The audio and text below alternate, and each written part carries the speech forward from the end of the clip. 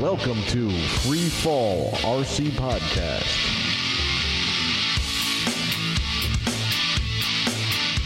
I hear something weird. Sounds like music.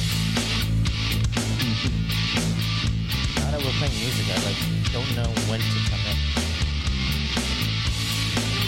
Right now. All right.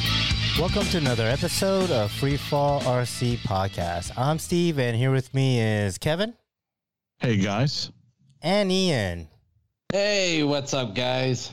All right. This is episode 302. Questions. Yeah. I don't know. What are we doing? Questions? Do I have to raise my hand? I guess. Yeah, so. you better. You better. God, hope someone taught you some manners, huh? Right. All right, let's catch up with Reynolds Week. Who would want to go first? I can go first since I didn't do anything exciting. I pretty much worked all week. It's like this weekend I did like the nursing bid. I did both my 12-hour shifts, and then I had an agency bid for Monday. But otherwise, I had a couple days last week I did work agency, and then, yeah. So I've been nonstop. I was on Discord, and the only RC thing I did other than Discord was I bought a Switch Glow. So. Oh, cool. Yeah. Nice. So that will go on the Black Nitro as soon as it gets here. Actually, I just sent the money about an hour ago. So hell yeah, that's literally all I've done all week. And of course, on my downtime at work, I was able to squeeze out a few memes. So Yeah. So, dude, you worked a 12-hour shift Saturday and Sunday? yeah, Oh, my God, dude. Yeah, like my weekends, I don't even know what a weekend is anymore. It's like I work both Saturday and Sunday 12-hour shifts, and because I do that, my work gives me an extra 12 hours. And then I do agency and DoorDash on the weekdays. Wow. Yeah, so I've been stupid busy. And it's like I've been picking up agency bids that way, because I get paid weekly with it, and then if I want to, I can switch to a pay card so I can get paid right then and there, but I want it to add up, so I'm keeping it the weekly. So it's like once I get enough of them in a week, I mean that's almost gobbling raw money right there. Nice. Yeah. Wow, man. For example, I had a really good bid Monday that I picked up, and it's like I actually made $30 an hour, and it's like okay, I can legitimately not say I don't get paid enough for this shit. That's cool. Just those hours, man. I can remember doing that. Yeah. Man, being on call doing that. No, it's I couldn't even function. I don't even know how you're conscious, man, after doing that for the weekend and then going back to work, man. That's crazy. Oh, no. And I mean, bouncing around to different facilities, it's not bad. It's not really bad at all. It's one of them that I went to actually gave me a job offer, and I told him I'll ride the agency train for a little while because it's it pays more. So. Oh, that's cool. And then not to mention, it allows me to travel because it's for different states have different policies as far as, if I want to transfer my CNA to a different state, sometimes you either have to completely test out to get certified in that state, or it's just a matter of filling out an application, send it, you're certified. And Kansas, I think you have to test out on it, but it's I'm probably going to go ahead and get my Kansas certification on it. That way I can pick up some a few bids over in the Kansas side, which they've got more than plenty. So it's I can do that. I've even known some LPN and RN nurses that actually use the app, and they travel with it. I mean, they'll go to other states, but there's a process that they have to do to get certified in multiple states. Yeah, right. So yeah, it's keeping me really busy. Nice. Cool, man. Getting paid. This is good. Yep. Money. I'll have a raw in no time. Nice.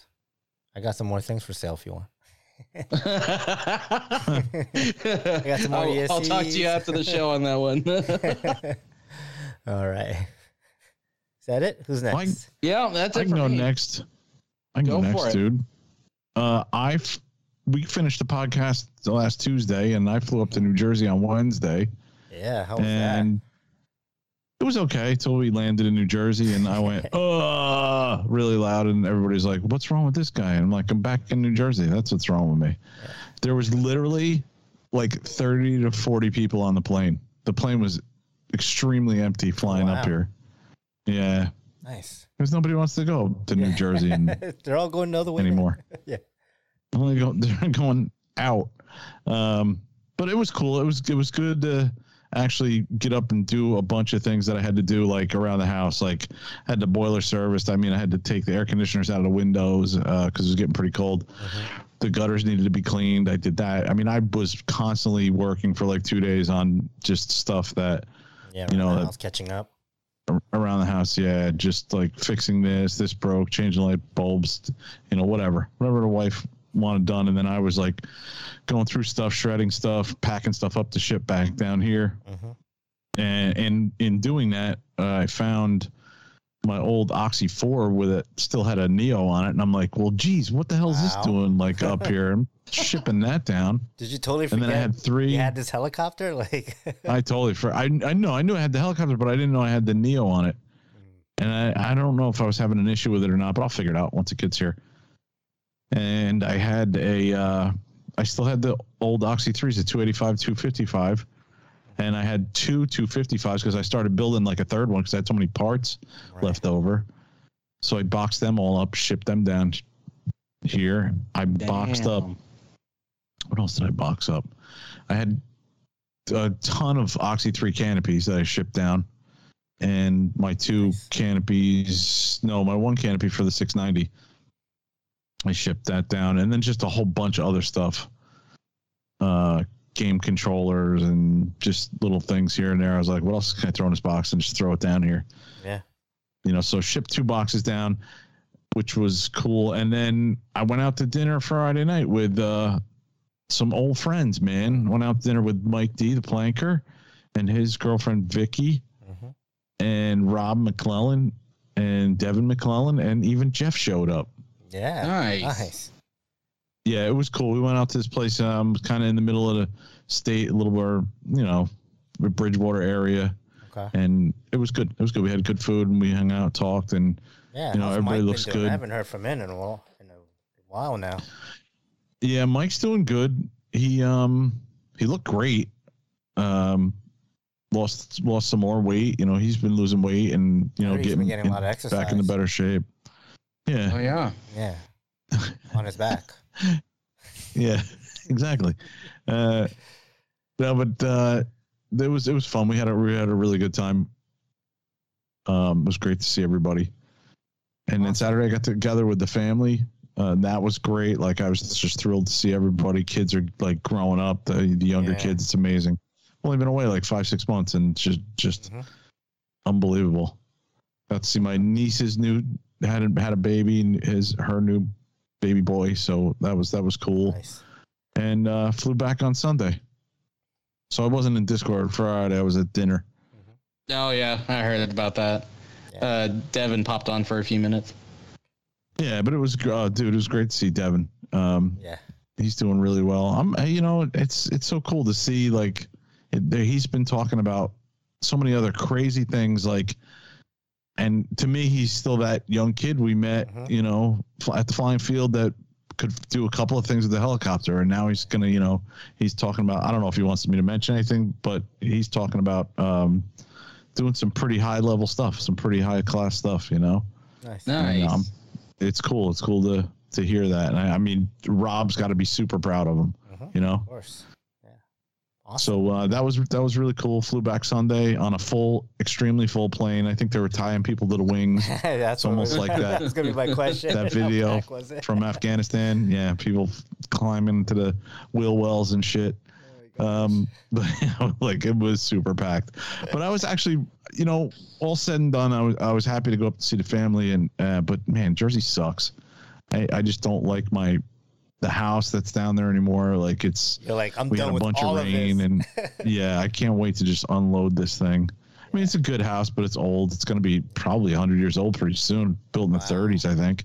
Oh, jeez. Yeah. So, yeah. I mean, but it's still together, and I've done a lot of work on it. But got back down here and was driving home like 9 o'clock at night, and I was like, man, I was so psyched to like be back in Florida. And yeah, I was just like, I was all amped, like, this is great, back in Florida. I really, this time though, like, I mean, when I flew down, or when I drove down the first time, you know, my wife had flown down before me, so I packed up everything that I wanted to bring in that little U-Haul trailer, and then I drove down, and she was down here for like a couple of weeks, and then she flew back. So this time, like, leaving her at home, that was pretty tough, like leaving, as I was like, oh man, I don't want to leave my wife here, like I want to take her with me. Sure. You know. And then like, and thinking like, when is she gonna come? Like, when are you guys gonna actually do the move? And you know, yeah, like. But she's been going through a lot of stuff, getting rid of stuff. Well, hopefully, this next year coming up. Okay. Yeah, can't come. Soon, huh? So I think that's it. RC related and me related. I don't think I did anything else. I registered for the Winter Bash. That's what I did. Nice. I did that today. Nice, dude. Yep. Got to do that.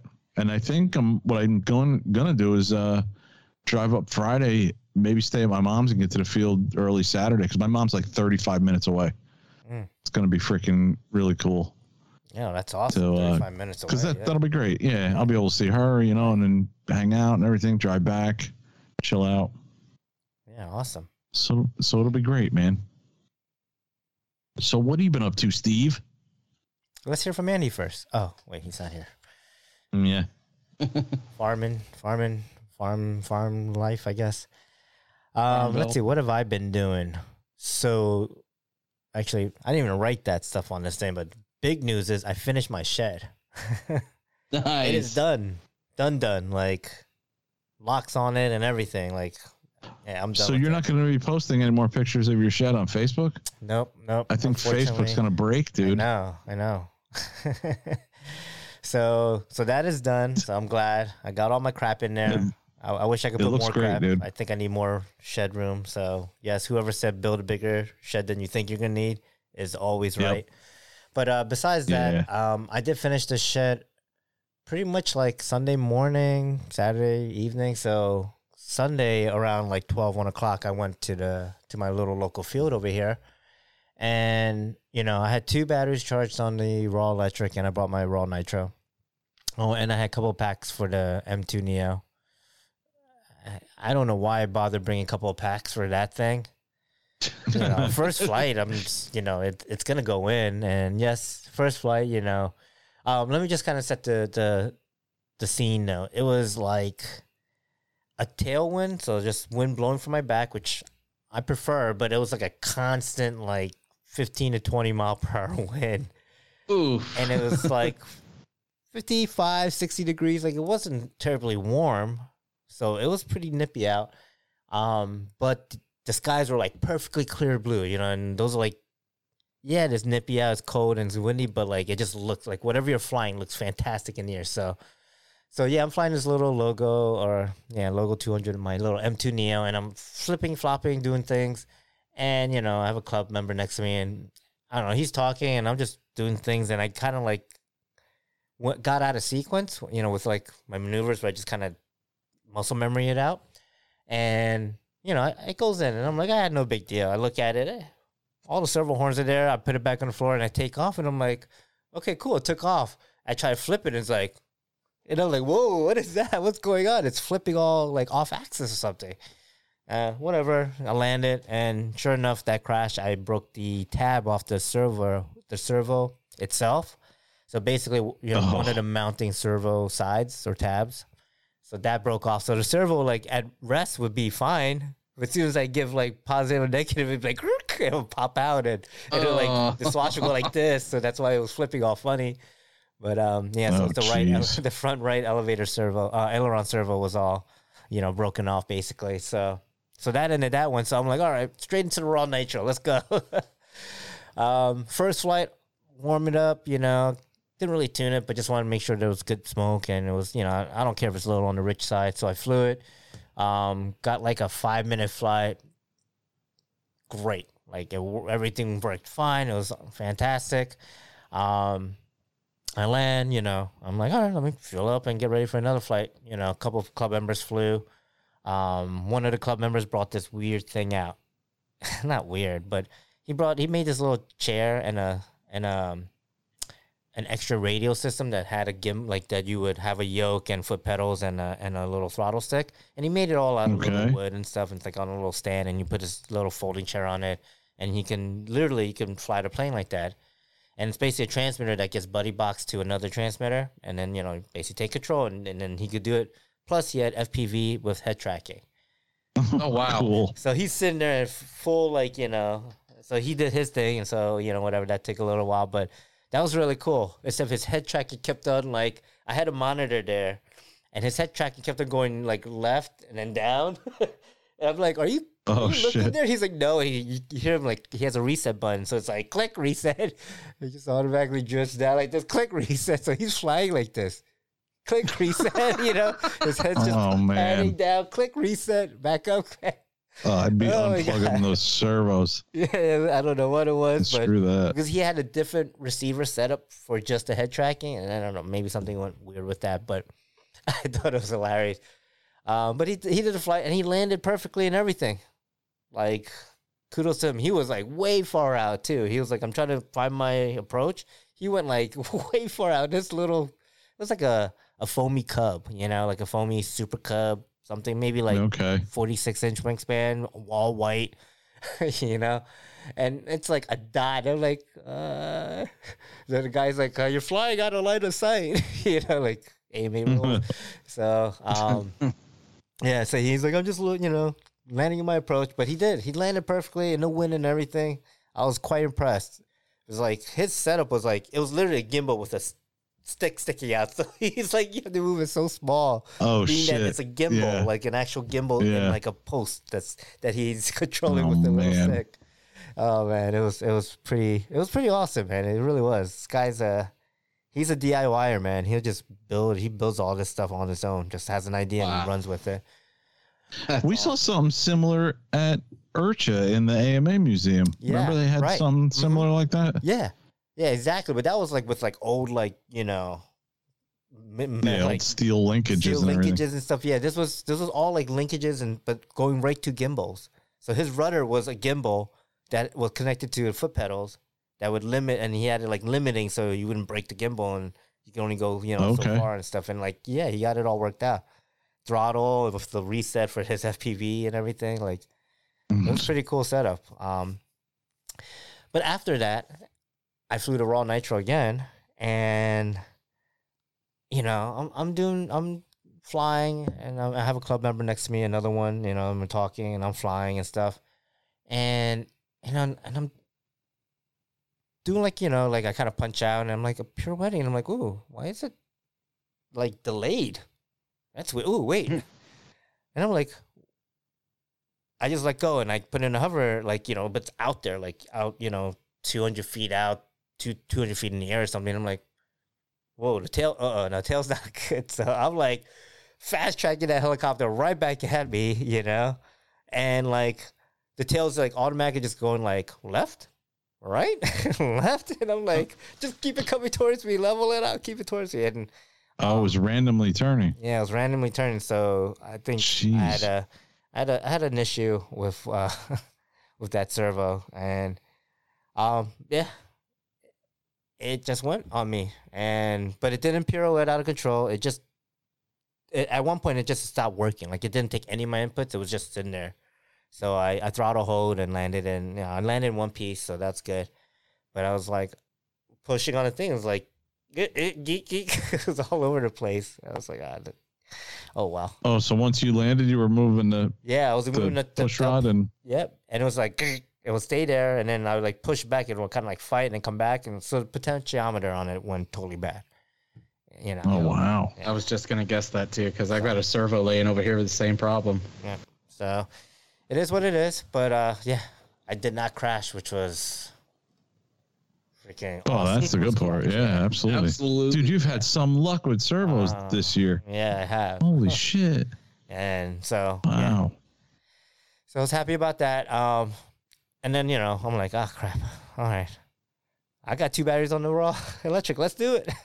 So I tossed that up, and that was fun. I really like my Bank 2 is 1900, and it has enough power. It moves quick. It makes enough noise, and it flies really well. And I get like over 5-minute flights. I'm for the most part, I'm like, I don't know what to do anymore, so I'm just gonna kind of come close to me and just do like collective stop, flips. And I'll just kind of do that because I'm like, I don't know what else to do, and it's like, oh, okay, 0. And it's like, oh, yeah, it's almost 6 minutes on electric, which I'm like, freaking awesome. So this like setup with the 4525 HT Eagle Drift and the YG 205, like, and running, I don't know what I'm running, like 80% on the throttle or whatever to get that 1900. It's like at that sweet spot where like it just runs efficient as hell. Like I can't. Yeah, it runs really well, How's the temperature on that Eagle Drift when you come down? I mean, you can put your hand on it for, seconds, like 1, 2, 3, 4, maybe 5 seconds. Like it's not super hot. Oh, so it's not super. Yeah. No. Yeah. Okay. And like, so then like I flew that, and then I went right to flying again, and it was cold out, so like I'm sure the motor ran extra cool that day. And I just did a second flight right after, and the motor wasn't any hotter, being that it was already hot, and I flew another 5 minutes, and this time I did like 4 minutes, and I cranked it up to I don't know what my head speed is on 95% or 90%. I think it's like 21 or something. That's when the helicopter's like, just like all over the place. Like, like I just go and it stops. I go here and it stops. Like it's very, it's a high head speed, right? For the size of the model. And that's when I'm like, ooh, yeah, I get like 4-minute flights at best, I guess. But yeah, it's a good setup. I don't know. With the Maniacs batteries too. Ooh, I did buy a new Maniacs pack too. Ooh, one last thing, yeah. I haven't soldered up ends on it, so I didn't get a chance to try them out yet, but I got the new 5200 ADC packs. I mean, the best part about it, and I should go get it, is they're orange. I love it. The shrink wrap is orange. It's so dope. Nice. So I can't wait to put that in my red raw, which is going to look funny. I need to put the orange canopy back on, maybe. All right. Yeah, that's it for my week. Let's move it on to the main topic here. All right. So main questions. topic. Do we get listener questions? What are we talking about here? Questions. God, I don't know. Have we gotten? I think we have had interest in us answering these questions. Mm-hmm. Maybe from maybe 1 or 2 from like Darren. Yeah. Or guys like that, that we've talked to in the past on Discord and whatnot. Mm-hmm. So yeah, it's do we want to run through all the questions first and then break them down one by one, or do you want to just go into them? It's all basically questions about, best model, worst model, stuff like that. Questions to us, from us, about models and I don't know, things that happen with them, I guess. They don't necessarily have to be helicopter models. Yeah. Although I can't think of much else lately. I know. All right, let's go through them now. All right, let's just go through them. Yeah. All right, the first one is best model. Actually, we should save this for last, no? Yeah, let's save that for last. Yeah, I agree. Yeah, let's save that for last. All right, so we've been in the hobby for a bit. What is a model that you missed the most? That I guess you might have gotten rid of, or you crashed out and you couldn't get parts for it or whatever? I have a model in mind. Yeah. And I know it's going to probably surprise a lot of people, or you, Steve. I don't know, or maybe not. But most missed model, I was thinking of 2, but it has to be my 570, actually, my Goblin 570. And that one I never really talked about that much. But I think the reason KC, why I right? missed that the most, yeah, yep, the one I got from Chris Rybert, I think it was. You got that from Rybert? No, didn't we get that on a group buy? Remember with the No, club? you did. Oh, You me got and Rick- yours. Yeah, me and Ricky. Yeah, Ricky you and- did. Ricky and Anthony all bought one. Yes. Yeah, Where'd you get yours from? Was it from River? I think it was from Chris. Yeah, because he packed it all up, and I remember him shipping it to me, 2 boxes. And the reason why I say it's my most missed model, and that was one that I definitely was really nervous to fly. I was kind of afraid of it a lot. It was kind of like my largest model, and I think I started to really get used to it and get control of it and try and kind of figure things out, like a couple of months before I actually sold it. And like my last couple of flights on that, I was really feeling more and more comfortable on it. And so I kind of wish I hung on to it. I mean, I kind of glad I sold it. It went to a good home, and I kind of moved on, and things just worked out the way they did. But I often wonder, like, how much more of a fun or good time I would have had with that model if I had kept it. Yeah, especially the way you're flying now, right? Yeah. And the other one I thought of was the Nitro that you sold me, that Elan 700 that I still have in Jersey, that I really want to get another motor for eventually and get that back in the air, because that one I only had like a couple of flights on, and that thing flew great. And I mean, listeners, we're talking about a V1 T-Rex 700 Nitro with a flybarless head on it, like the flybarless head, not a DFC or obviously not flybar, but with the proper head. Like, yes, this is like the model that like a lot of people are like, oh man, I wish they still made this model, right? Like, yeah. And almost sold it a few times, but I mean, if you sell it, you sell it back to me. Came through, right? Yeah, I get first dibs back. Yeah, so that's the other model that I kind of was thinking about when we were talking about this. Yeah. Nice. So what about you guys? Got anything? I think for me, I would have to say I do miss flying the 450 3D because I started the hobby on that. Not to mention, I would like to eventually get a flybar again and try my hand at it to kind of see how much my skills changed from the last time I flew one. Well, and to see how much better you can probably fly it. Oh yeah, absolutely. Yeah, I'm the same way. And see if I can remember how to set one up. I mean, it's been that long. Yeah, it's been 2016 since I last flew a flybar, so it's like that would be cool. I mean, I've still got the 450 3D, but I want to make that an X. But it's like I want to try. If I got a flybar, I would do a bigger model, obviously, because they're going to tell you more as far as the difference in the feel and all that stuff. So yeah. Especially like with the bigger models, I feel like have a slower off-center agility. Mm-hmm. Which the flybar models, what everyone always says is like it's quick off-center, but then it slows down. Like so, it's snappy and then slow. So, which is a lot. It's good for like a lot of like pop and lock style, like where you kind of like pop it up and do something and then slow it down and move it again, and whip it around.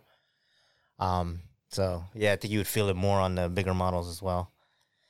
Absolutely, and it's like the smaller the models are, the more darty it's going to be, and it's like the 450 3D. I mean, that's a 3S, flybarred machine. So it's like, here I am flying, 700s now. I mean, I think the smallest heli I got's like a 470, and that's it. That's a 6S.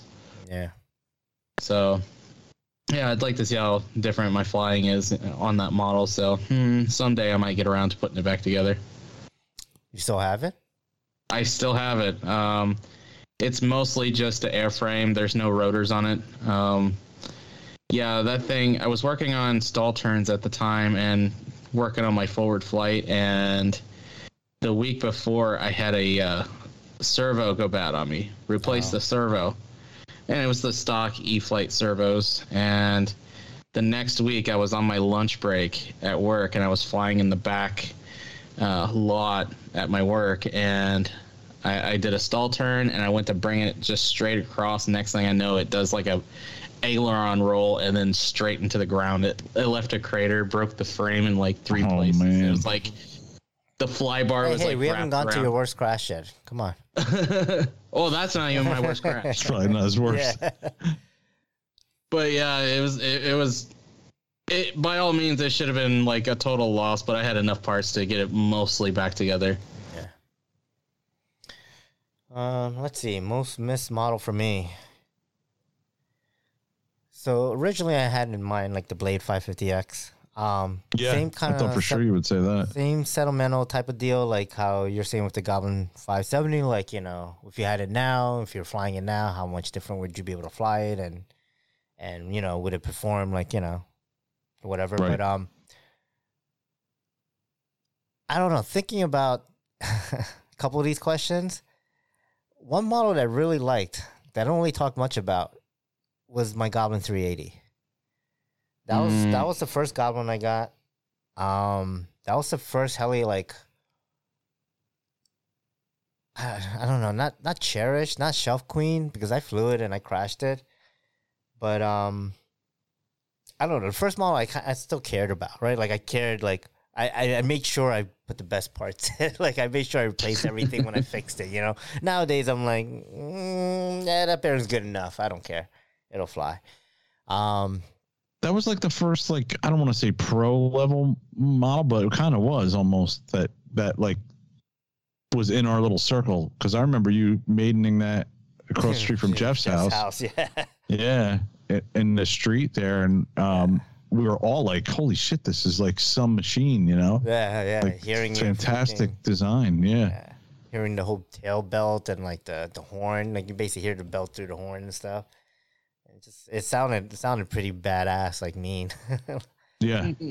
For a 380, it's funny, but yeah, I would say that I think that's probably one of the ones I missed the most. Okay. Nice. Second, you know, and then obviously the Blade 550X would be second. Yeah. 450X was it should be an honorable mention, I should say. And I had that same experience. You know, you're describing Ian with your 400 3D. I had with the 450X, but the difference is I got a 450X, whatever, a year ago, and it flew like utter shit. It flew like crap. And yes, it could probably be one, my setup. Two, I'm just used to a different Flybarrels unit, so going to Beast X was like, whoa, this shit. It's like everything was slow. The rates were slow. Just the model was like, to me was, yeah, I guess how like some people when they fly other people's model and it's too slow or something, they're like, oh, it's unflyable, right? Like that's why I felt. I was like, oh my god, I can't fly this thing. I can't get this thing from like hovering or just trying to flip or do anything. It was just so all over the place and it felt so out of control. Didn't feel locked in at all. And I'm just like, well, it's a combat bird, so what do I care? Crash it, you know, like it didn't matter, you know, but yeah. So that it's interesting how like you kind of go back to things that you're like had this fond memory, and then you fly it again, you're like, oh man, that was definitely a fond memory I should have just kept in the past and not try to relive it, you know. Right. So, anyways, let's move on to the next question. All right, next question is crash that hurt the most. Yeah, we're going to talk about crashing now. All right. A couple of crashes. Yeah, we're going to talk about a couple of questions about that. All right, let's start with Ian this time. What's your crash that hurt the most? Now, physically and emotionally. Probably the 450 3D. Because that was one that my dad had gave me. For example, I had seen it on eBay. I didn't have an eBay account at the time, but my mom was doing a lot of buying and selling on eBay. And I told her, it's like, hey, here's the item number. Can you get it? And I'll be over there like next week to pick it up, and I'll give you the cash then. And she's like, yeah, absolutely. And when I went over there to pick it up, my dad's like, I don't want your money. It's a gift. And it's like, well, shit. Well, I flew the hell out of it. Mm-hmm. And like I said, I crashed it at work on lunch break, and yeah, that sucked. I mean, by all means, it looked like it went through RCHO. I mean, the fly bar was like wrapped around the main shaft. The frame was in like 3 different pieces, and I don't even think the tail boom scorpioned. I don't recall, but I know the head and main shaft was like completely trashed. So I more or less pulled out the bearing blocks and head and everything, and in the trash can. It wasn't even salvageable. But that one kind of sucked because it was like, man, I loved flying it, and it was one that my dad gave me, so it's like that hurt. Yeah. Damn. Yeah. All right, Steve. You want to go or you want me to go? I got a quick one. I mean, because to me, like, crashing was part of the hobby always. Coming from the flight test days, like, we just crashed every single plane, and even foamies just glued back together. So, I never really cared too much about crashing as far as, like, emotional or, I mean, thank God I only hit my foot with a little, WL Toys V911. Like, I never hit myself really bad with the heli and go to a hotel room or anything like that. So this crash wasn't really even a crash, but it's the one that, like, I got heated. Like, it hurt. Like, I was pissed off. And so Kevin will remember back in my earlier days, when I had the Goblin 580 and 570 and Goblin, mainly the 380 and the Oxys. But I would go pretty crazy with custom canopies. And I had one of the last canopies I had for that helicopter was this bright orange with green. And it was kind of like the first helicopter I got in that scheme that I was like, this is my color. Like, this is the colors I want on my helicopters in the air because I can see them. It helps me visually. And plus, like, I really like orange. Like, that became, as I got deeper into the hobby, for some reason, orange became my favorite color from red. And so, anyways, I was going to drop the kids off at the grandma's, and I was going to go to Polda to fly. So I was going through Jersey City, and I was going to go down to Polda, and I don't think I had a lot of time. I don't remember the circumstances, but I had my 380, and I had my, I think I had like 6 battery packs and my, my transmitter, and I'm like, okay, I'm going to drop the kids off, and I'm going to go fly the helicopter. And I just put this new canopy on, and it's going to be fantastic because it's wintertime, and, it's going to be like, I don't remember if it was snowy out. I think it snowed or whatever. And I was like, it's going to be great. And I dropped the kids off, and I opened up the back tailgate of my Santa Fe, and I just see the helicopter falling out and hitting the floor. And I'm just like, no! And I couldn't grab it. I couldn't catch it. It just smacked on the floor, and I'm like, fuck. Like I just put the canopy and boom on. Like, I haven't made it yet. Like, I haven't flown it yet. And it freaking, oh my God. And like, I had to keep my cool because I'm in front of my in-laws, like, Maria's mom. And I'm like, it's okay. Put it back in the car. I'm not going to look at it. I go to the field and I'm just like, okay, it's fine. Like, it's just scuffed up and the paint got messed up, but it's fine. Like, it's not flyable when I flew it, but I was just, that hurt. Hurt. I can already see you getting back in the car, getting ready to go to the field, and you like roll the windows up. Yeah. Beating on the dashboard and the driving steering wheel. It's like, you just see it. It happens in slow motion always, but it was just like out of my reach. It's like, oh well. Damn. All right. What about you, Kevin? Dude, I have to say crashes that hurt the most. Like, okay. I think all of the crashes I had with any flybarred 450 that I was flying, whether it had to be all the collective pitch helis I flew up until the point where I bought the 450X. Mm-hmm.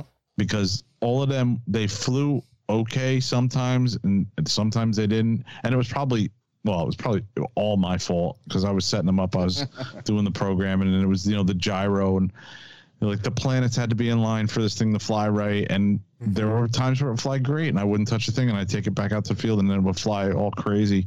Yeah. And So it had to be all of those crashes that hurt the most, because there was several times where I was like, this just isn't for me. I can't do this.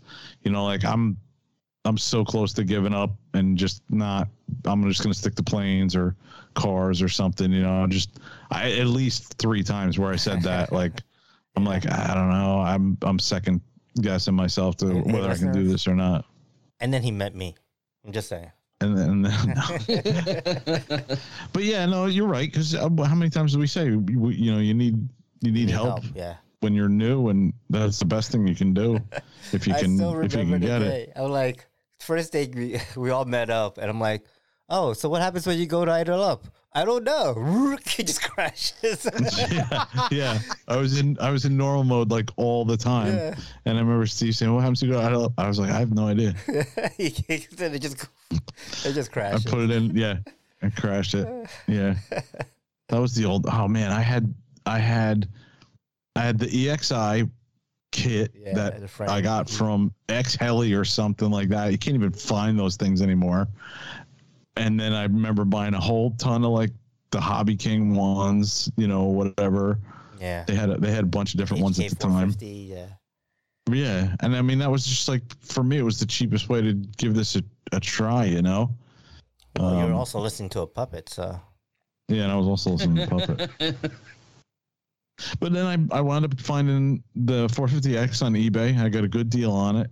And I remember like Steve setting that up. We spent like the morning setting that up and got it flying right. And I was like, oh my God, I did not waste my money. Holy shit.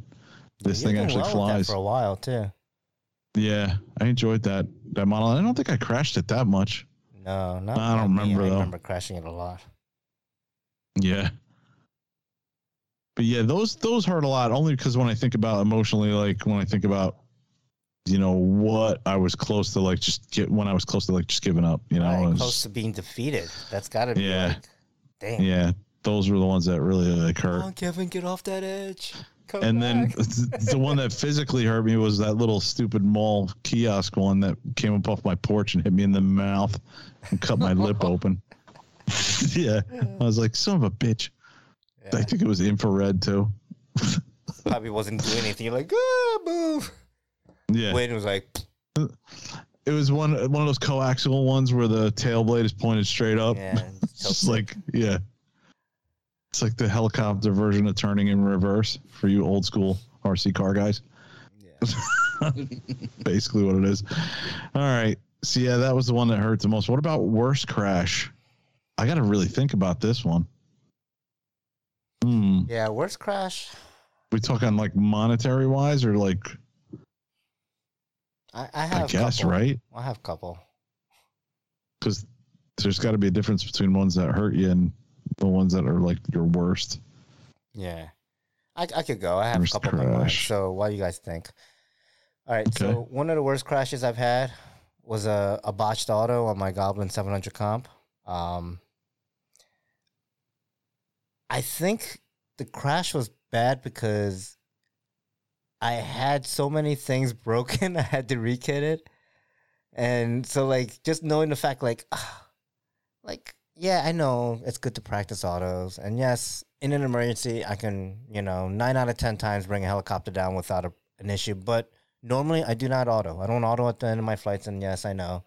But, like, I think it's because of this crash. It like scarred me from autoing, like because I literally rekitted a whole Goblin 700 comp, which was like my first 700, my pride and joy 700, like the lime green with blue, the old comp edition, and like it just went like all wrong on an auto, and I was autoing from left to right, and I was.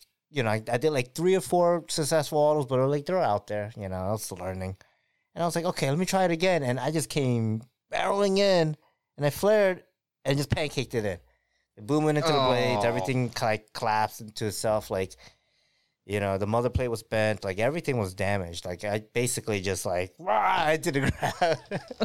So I'm like, oh, that was a really bad auto. And yeah, like it was a rekit, I think the electronics were fine.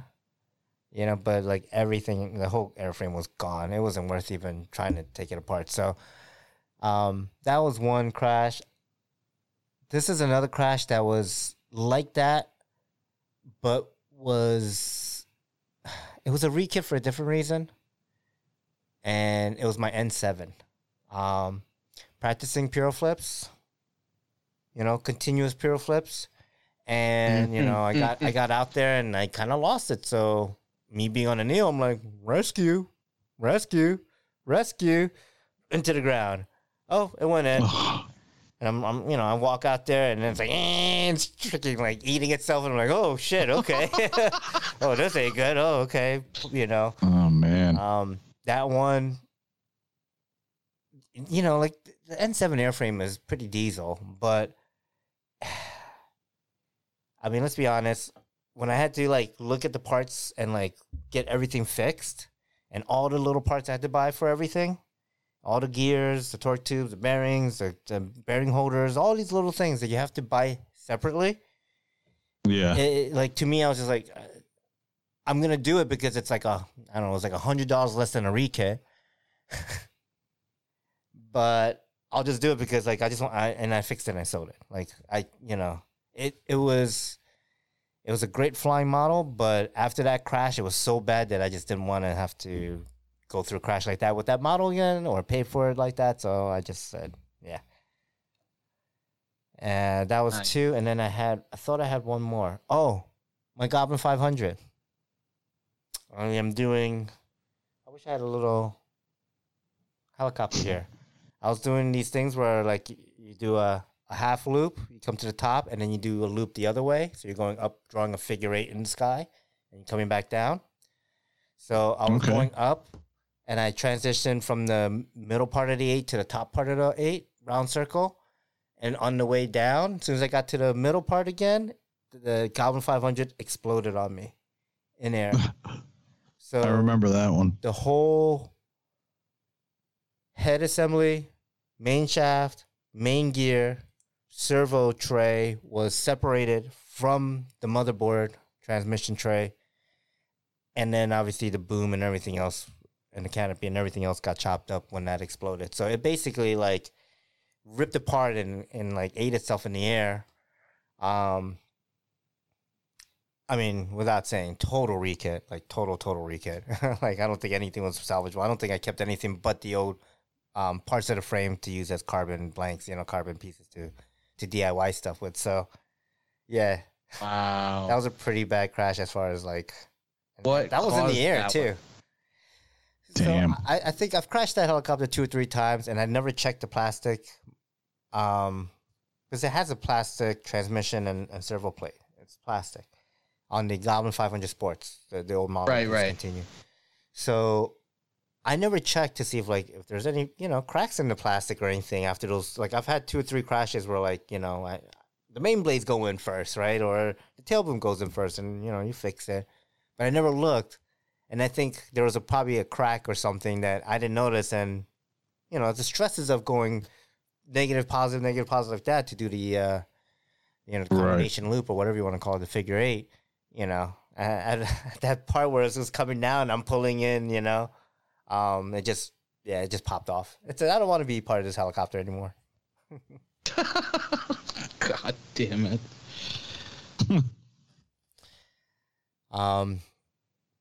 You know, I probably would have caught it if I did a better job at inspecting my helicopters. So, that's why I fly them far and high away. If they do blow up, it won't be in front of my face. Yeah, right. It'll save you from the shrapnel too. Yeah. All right. Who else? Kevin. So I think I gotta go, right? Ian, you went? No, I haven't gone yet. Okay. Do you want to go? You guys go. Yeah, I got 2 in mind. Okay. I would say, as far as worst crashes, I would say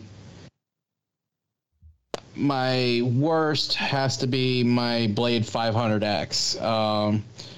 It's like, I don't remember if you guys have seen any pictures on it, but I had put like some fins on the bottoms for landing skids, right? And, you know, I had tested those out, and I mean, it flew like a bat out of hell. But the only thing I really didn't care for was the 7200 BX that was in it, and the stock servos. They just seem real sloppy to me.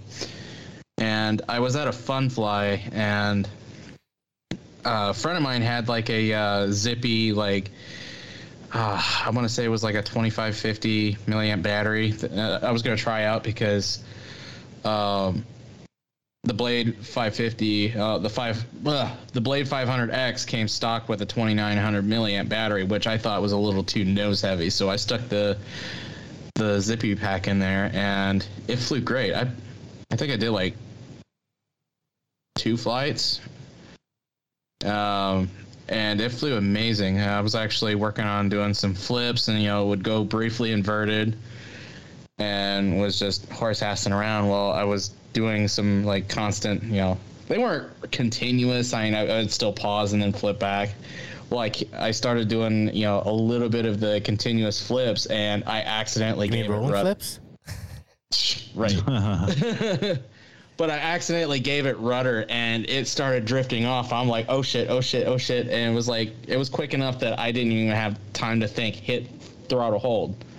And I drove it in tail first, and all you see is the frame just tumbling. It just ate itself on the ground, and a friend of mine's battery, it literally launched it probably 20, 30 feet away from the scene of the crash. But like the skids, how I attached the skids on was just like a piece of aluminum I cut to fit on the actual mounting plate on the very bottom, and like they flattened out. It didn't split the frame, but I broke everything else. The boom, the main, the main rotor. There was actually parts that even at that time were discontinued. So it's like I've got like a partial airframe of that still sitting around. And the next crash was the T-Rex 550X Dominator. Actually, at the time, the frame was an L. I was at Torches Winter Bash 2019, and that was where Scott Graham and Ryan Zano talked me into the ground. I started caving into the chirping, and I lost orientation under the construction lights, and I hit throttle hold just as I belly flopped into the ground. And of course I walk out there, the tail's like partially scorpioned. Nice. I had essentially the parts to fix it. It's like I had spare main shafts, I had blade grips, I had a whole nother boom, I had blades, but I also split one of the frame sides. So it's like, okay. And it was like right near where a servo is and where the canopy attaches. So it's like, okay, this is no longer flying. This is toast. Of course, I've left my broken blades up there. But when I got home, I think it was like 2 weeks after Torches that I finally got around to working on it. Turns out the main shaft did not get bent. It completely blew out all the tail gears. Those were all done. The Jesus bolt on the main shaft, this is what really puzzles me. The Jesus bolt broke on both sides of the main shaft where it goes in, but the center part of that Jesus bolt was like lodged in there. I actually had to take a drill and tap it out. Mm-hmm. That happens because it breaks off, it then turns, and then it gets wedged in there. Yeah. But it didn't even bend the main shaft, which you would expect that, especially if there was enough torque applied to break that Jesus bolt. Mm-hmm. And as far as the changes on the frames, well, they no longer sell the L even at that time. So I had to buy both the 550X frames, which they were like $65 a piece. So it was like, it took a little bit to get it back together, but I literally had that thing completely apart. It's like after putting that frame back together and on top of upping it to the X, it's like I don't want to crash it. So that's why I'm kind of holding on to that one as a fuselage bird, because it's like I hate dealing with the aligned tail gears and stuff like that. And like I said, I completely blew out all the gears. Okay. Yeah. So is it my turn? Yes, yeah, sir. go for it. All right. I have two. I have a helicopter and an airplane, probably in my worst crash scenario. The airplane was that freaking Balsa S-Bach. Remember that one, Steve, that I had? And I should not have been flying that because I really didn't have the experience with planes like that heavy or that quick or, that agile. But the first flight went pretty damn good. I was able to trim it out, and my landing was like textbook. A 3-point, came in really nice. And then the next time I flew Not it, so nice. which was like, not so nice, to the point where I definitely lost airspeed, and I just corkscrewed it into the ground, and it stalled out. that's when Jeff said, that's a sound I never want to hear again, was that balsa plane going into the ground and cracking and everything. Yeah, that was probably the worst like plane crash, because I think back on that plane now and I'm like, man, it'd be cool to have that. Like I could really throw that thing around, Yep. The worst helicopter crash probably just happened not too long ago, as far as like monetary, like almost rekit, was that 690. Man, when the last crash I had on that, where I put that in, where I think I lost the tail blade, and it just was in this weird orientation. I couldn't get back around. I should have been able to save that, thinking back on it, but hindsight's always 2020. Of course. Yeah. Yeah, so that one was definitely worse as far as like I said, like monetary, like that. Oh man, I basically rekitted that whole thing, except just didn't buy a canopy for it. Yeah. So those two, I mean, there was a bunch of helicopter crashes. Like there's been a few where like at the end of the day, I'm tired and I probably shouldn't have been, and just dumb thumbed it. Like I can remember putting Oxy 5 in like that, just doing stupid shit way too low to the ground, and then just like I said, like end of the day, sun's getting to you, and you're not thinking, and just plow it right in. Yep. But those two are the ones that come to my mind first, as far as worst. Nice. So the next thing on the list here is best crash. I don't know how that's possible, but I did actually think of one. I have one too, but go for it if you got one already. All right, and I probably, long-time listeners to the show have probably heard me tell this story, but it's my favorite crash probably of all time, and it's an airplane, and it's of course that first model that everybody buys, that P-51 that I bought from Dynam, P-51 that I bought like Nitro planes probably, or something. Yeah, Nitro planes it was, and it was probably 2014. And I had I really didn't have much experience flying anything. I think that was my first, foam plane that I didn't build, because we were building a lot of flight test stuff back then. Yeah. And this was a plane I couldn't take off from grass because the CG over the wheels was so terrible. It wouldn't take off on anything but like a sheet of glass, So I brought it to Totowa with me one day. My father-in-law, who was in World War II, kind of ran the PAL in Totowa, New Jersey. So he said, yeah, bring it to the field. We have a big ball field and you can fly it there. And I'm like, okay. So I brought it out there and couldn't take off from the grass, and brought it over to the baseball field, and I took off.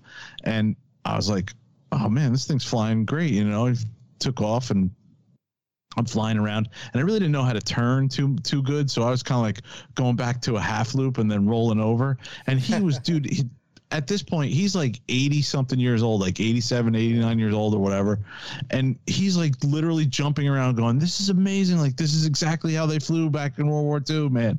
This is so cool. Nice. And I'm coming in and I'm doing low stuff, and I'm flying around and I'm doing some high stuff over the trees. And at one point I flew over the top of trees to where I couldn't see it anymore. And I was like, give a little elevator, and it popped up, and I kept flying it around. So now at like 5 minutes into the flight, I'm thinking, how the hell am I going to land this thing? Like I knew I needed flaps and all that, and put the gear down. Sure. So I put the gear down, and I come around, and I'm figuring I'm just going to like corkscrew around and come down and like try and land on the ball field as best I can. I come around the field and whack right into this tree about 40 feet up. And it's sitting in the tree. So he's like, oh, he's like, that's okay. I got some pipe. The electricians have been here. I got some of that metal pipe, and I got some duct tape. And yeah, and we'll get it. And I got a ladder. So we get the ladder. The ladder's only like, maybe 18 feet. Okay. And I can't reach it. So then he gets this metal pipe, and we start duct taping the pieces all together. And I'm like spinning them up through the tree, trying to get them to angle over to where the plane is. And in the background, I hear like thunder and lightning, and it's starting to get dark out. Now all I got in my head is my brother-in-law saying, "Let me get this straight. You had my 88-year-old father out in a lightning storm with a metal rod and a metal ladder in a tree trying to get a stupid airplane out of the tree." Mm-hmm. That's all I kept hearing was him. And eventually, before the storm came in, I hit the plane, luckily poked up and hit the plane, and it came out of the tree and hit the ground, and I had to replace some stuff on it. Yeah. But that crash I'll never forget, only because I could hear my brother-in-law, and it was just cool. It's like one of those things, that flight test guys are always talking about. Here's a memory with, kind of like the same memory I have with my dad and my brother trying to get that stupid Cox helicopter off the ground in the yard. This was similar to that, where it's like one of those experiences. Like that didn't crash because it never got off the ground, but this one was that was pretty fun. Like some of the early stuff I did when I was putting like the foam planes together. Like the one time where the plane flew for like 20 seconds, really good, and then went all crazy. I couldn't control it. And I come home and there's my control horn screws are on my desk. Like all the control horn had popped off. That was hysterical. That was like a foamy plane that I put together. And the same with when I broke that one and I went to the hobby store and I said, I need whatever it was, a 10x5 prop or whatever. And he was like, slow fly or regular? And I'm thinking, well, I don't want to say I don't know because I don't want this guy to think, I'm like, oh, just give me the regular one. So I put that one on it APC, and I spooled it up and I hand launched the plane and it ripped the motor right off the front of the plane, like right after I launched it. And like I said, this is all Dollar Tree stuff, that I kind of put together. Early days, yeah. But man, some of the stuff in the early days, hysterical. That's awesome. And I could say crashing into Bill's head. That was one of my best crashes too. Yeah, I got a bunch of. I would agree to that one for sure. Yeah, that was funny as hell. All right. My two best crashes. Okay, I have three. I'm gonna go with three real quick, and okay. I have hundreds of crashes on the M2 Logo 200 that I think are awesome crashes because. There wasn't much damage and I can fly pretty much after crash. But these three they're memorable in certain ways. So these are out of time sequence. I don't remember when I did what. But the first one was I was flying a plane at my club in New Jersey, which I'll say unnamed. And there might have been a plane that I knew was going to crash. Not that the plane was unworthy of flying or anything, of being in the air. Like something's falling off. Well, I know it's going to crash if I fly it. But more like I knew that the pilot was not good enough and was going to crash it. So it did. And it may or may not have been some batteries, potentially that I didn't care about, or that might have lit up too. So that was an interesting little thing. Okay. Yeah. There might be a video of this. I don't know. There's some 3D plane that I that ended up crashing. The other one is my best crash. It's the best crash because it was the most embarrassing crash I've had, and it's gonna be at NEF. At the Northeast Ohio Fun Fly, and I'm flying an Oxy 3 inside in a little strip of a helicopter flight area, and I go it had like a little corner. Yeah, you had a little corner sliver of it that looked like like what Manhattan looks like on a map, like just like a little strip, and I'm like, let me flip it. I front flip it. and I flip it back over, but I gave way too much negative, and it went flying into the roof, to the ceiling. It hit the sidewall, and then the sidewall was like flat, and it had like a level part, like a part that went 45 degree out, and it went back down. So all you hear is clunk, clunk, clunk, clunk. It just hits the floor. And I was just like, and the helicopter flight line. If in this video you can kind of see, like, if I'm looking at the helicopter flight line, the main flight line it's all down this strip. Like, so I'm flying like kind of in a flight area. It's just really weirdly set up. It's like your main flight line. You have a 3D little area, and then you have the helicopter area. And I look over and I see Kevin and Dave German. Like, I see everyone, flight test, everyone just looking over here. And I'm just like, walk of shame, going over to the side, climbing over some like track and field equipment to get to it. Pull out the helicopter and walk back. And I just like picked up all my stuff from the helicopter side and went right back to the pits area we had. I was like, yeah. Yeah, you were basically sharing half the end zone. Yeah. And the flight was like a half. It was like a 50-yard line, you know, for a 50-yard practice area. You were sharing half the end zone with some of the 3D guys there. Yeah. And the main field was just the main flight line for the planes. Yeah. But I remember when we went there with the Oxy 3s, I mean, we could barely flip it over at that point, maybe do a couple of little tricks or maneuvers. Sorry, Andy.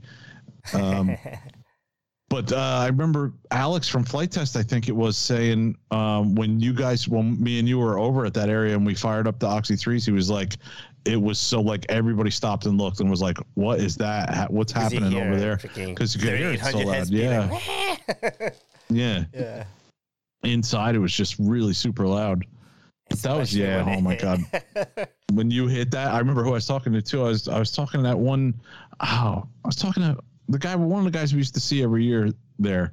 Haven't seen him in, like at least 5 years or so. But yeah, I remember talking to him and looking over at you, and you're like, oh, well, oops. You know, what are we going to do?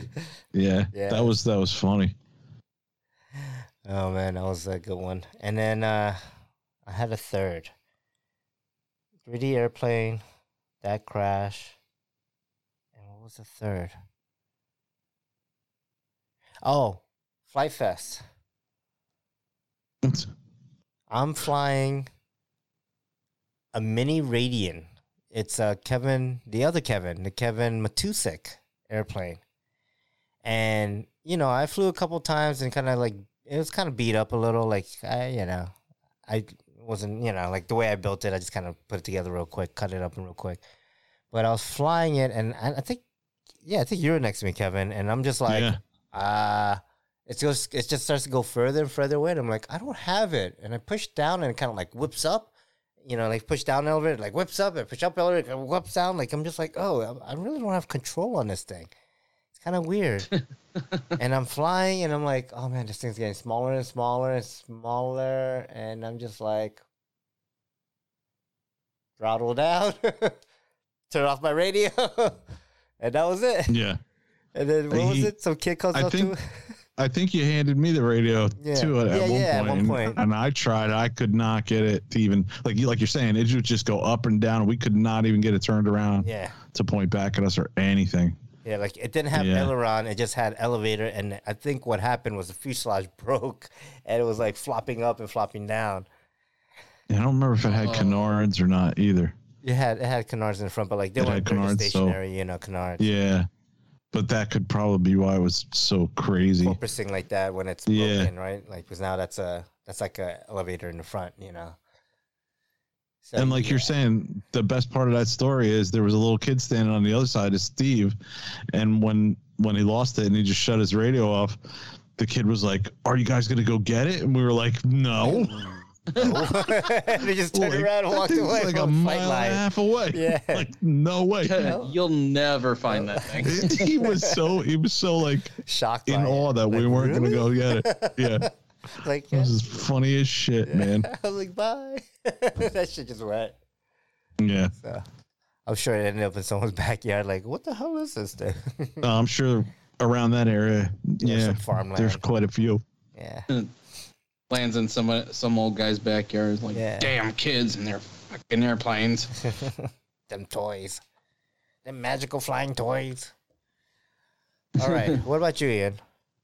I think best crashes. I've got two of them.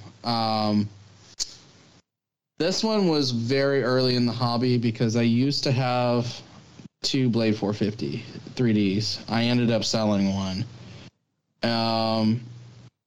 With that one, the one I sold, I was just getting it set up because it was my dad's. He ended up selling that one to me, and I was getting it set up. I hadn't set up, flight mode as far as like, idle up yet. So I was kind of experimenting with it, and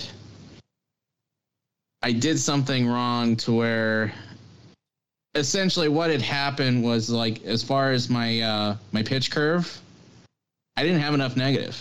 And as I was kind of flying around in the side property to my house at the time, we started having some wind. And of course, with a heli that's, if you ain't got enough negative and it's windy, that it's going to go up.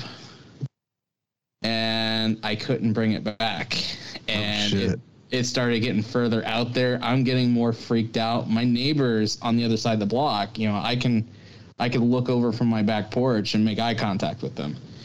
And, they're seeing what's going on. So they're watching too to see where it's at. And it's like a block and a half away, and it looks like a pixel. And with me trying to bring it back, I've tried, putting it in normal mode, but the way it just wasn't enough because, you bring it down negative, you're going to lose head speed. And that was kind of what I was afraid of because I still wanted control of it. And essentially, I just went ahead and chopped throttle. It's like, okay, it's going to land where it's going to land. So, like, once we see it pretty much go, nosedive straight down, it's like, okay, I know what direction it went. So me and the neighbors went, running down the street looking for it. And as I got to, like, the park on the other side of the block in front of my house, one of my neighbors drives up. He's like, hey, hey, I found it. He's like, you're not going to believe how many pieces is. And it's like, oh, fuck. It's like, what did it land on? I walk around the corner. It's sitting on the skids on the fucking sidewalk. Wow. What it did is it hit the sidewalk nose first and then just bounced back on the skids. Only damage that there was, on the heli. Of course, it pretty much tacoed a brand new battery. It broke the canopy. I broke the plastic seesaw for the fly bar, and I fried one servo. That's it. Wow. Nothing else was broken. You probably That's hit amazing, full dude. negative, and it probably just like auto rotated down. No, I straight up did throttle hold, and I watched that thing literally tail up straight down. Oh man, it did a nosedive, huh? Oh, It did. It completely blew out the front canopy, but it didn't crack the frame. Nothing. I think from it getting jarred is what probably fried the servo. I mean, we're talking plastic E-Flight servos at that time. Yeah. Lean on them in the brake. Oh, pretty much. The next crash after that, I've got to say, Spring Fling 2021 with the NX4. If you remember, I think it was when was the first time. No. Yeah, the first time I was doing a tandem with Shaggy, and I put it right in the weeds. I think it was when I was trying to cut some grass with it, and next thing I know, I was doing some flips, and I was horse-assing around with it, and I went to cut some grass. I did like one little pass. Went ahead and got the blades in the grass. I went to do it again and cut a little too much, enough that the grass just pulled me in. And of course, I'm like, shit, because I don't have a spring on there. I almost ran out there, and of course, everybody's heckling me, like, no, don't do it, don't do it. Jeez. So it's like, okay, I stopped, kind of paused for a second. It's like, okay, I don't see any smoke, so obviously throttle hold hit, and of course, I'm expecting the worst. I go out there and pull it out of the weeds, and it's like, wait, there ain't a fucking thing wrong with it. Somebody grabbed me a starter. I started again, flew it. And then one of the other times I went to, just gas up and fly, like I was getting ready, I was, hooking up the battery and everything. Next thing I know, I hear somebody say, "Hey, Ian's going up," and not realizing that Bert and all the guys at the flight line, they were doing a, amateur night flight competition. And it's like, okay, we're doing this. So I went ahead and went out there.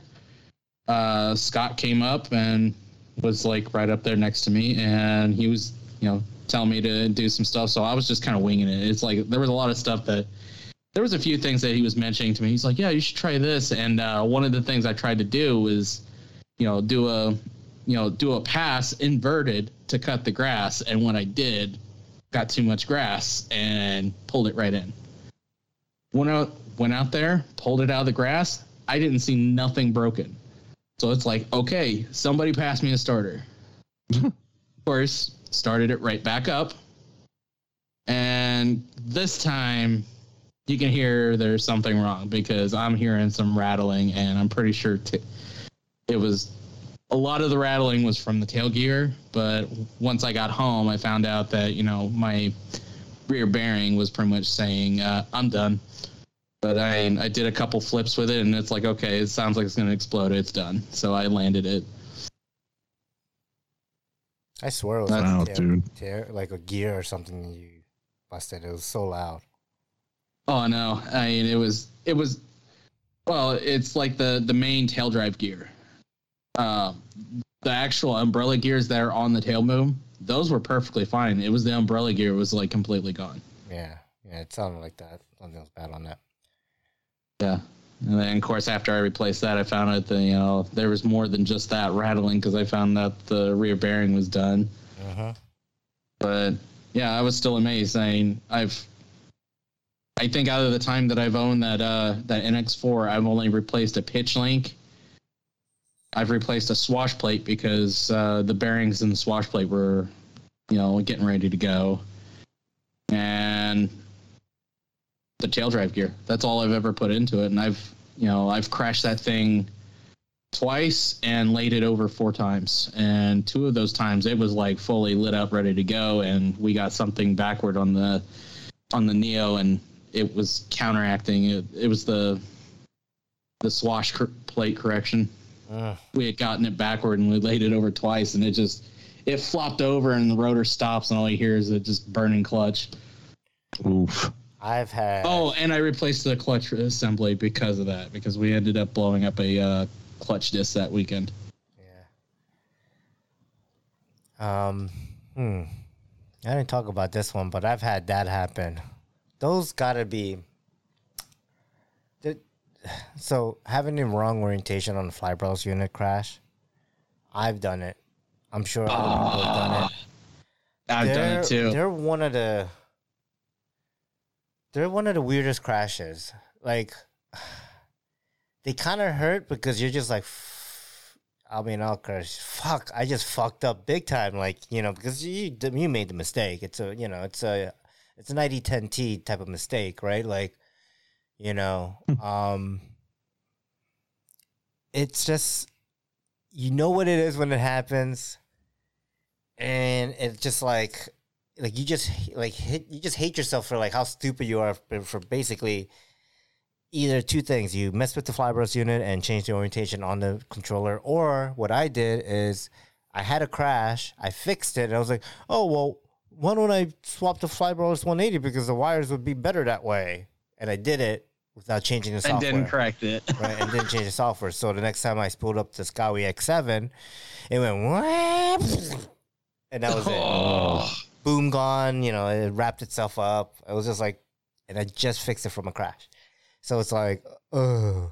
Like, those are... Those got to be the worst, especially like when you fix it from a crash and you do something like that. Right up, yeah, I've definitely done that. Bat, man. The first spool up, you're like, and you just, what can you do? You walk up, you pick up the heli, you toss it back in the car. You're like, oh well, that happened. So, I don't know why I forgot to mention that on Worst Crash, but when I first went to, because I scrap built my my Blade 500X. I mean, I bought all the parts and I put it all together on my kitchen room, my kitchen table. And when I went to maiden it, I looked through the manual and I thought I had it down correct. But my mom and the kids went to the grocery store around the corner. They were gone like maybe 20 minutes.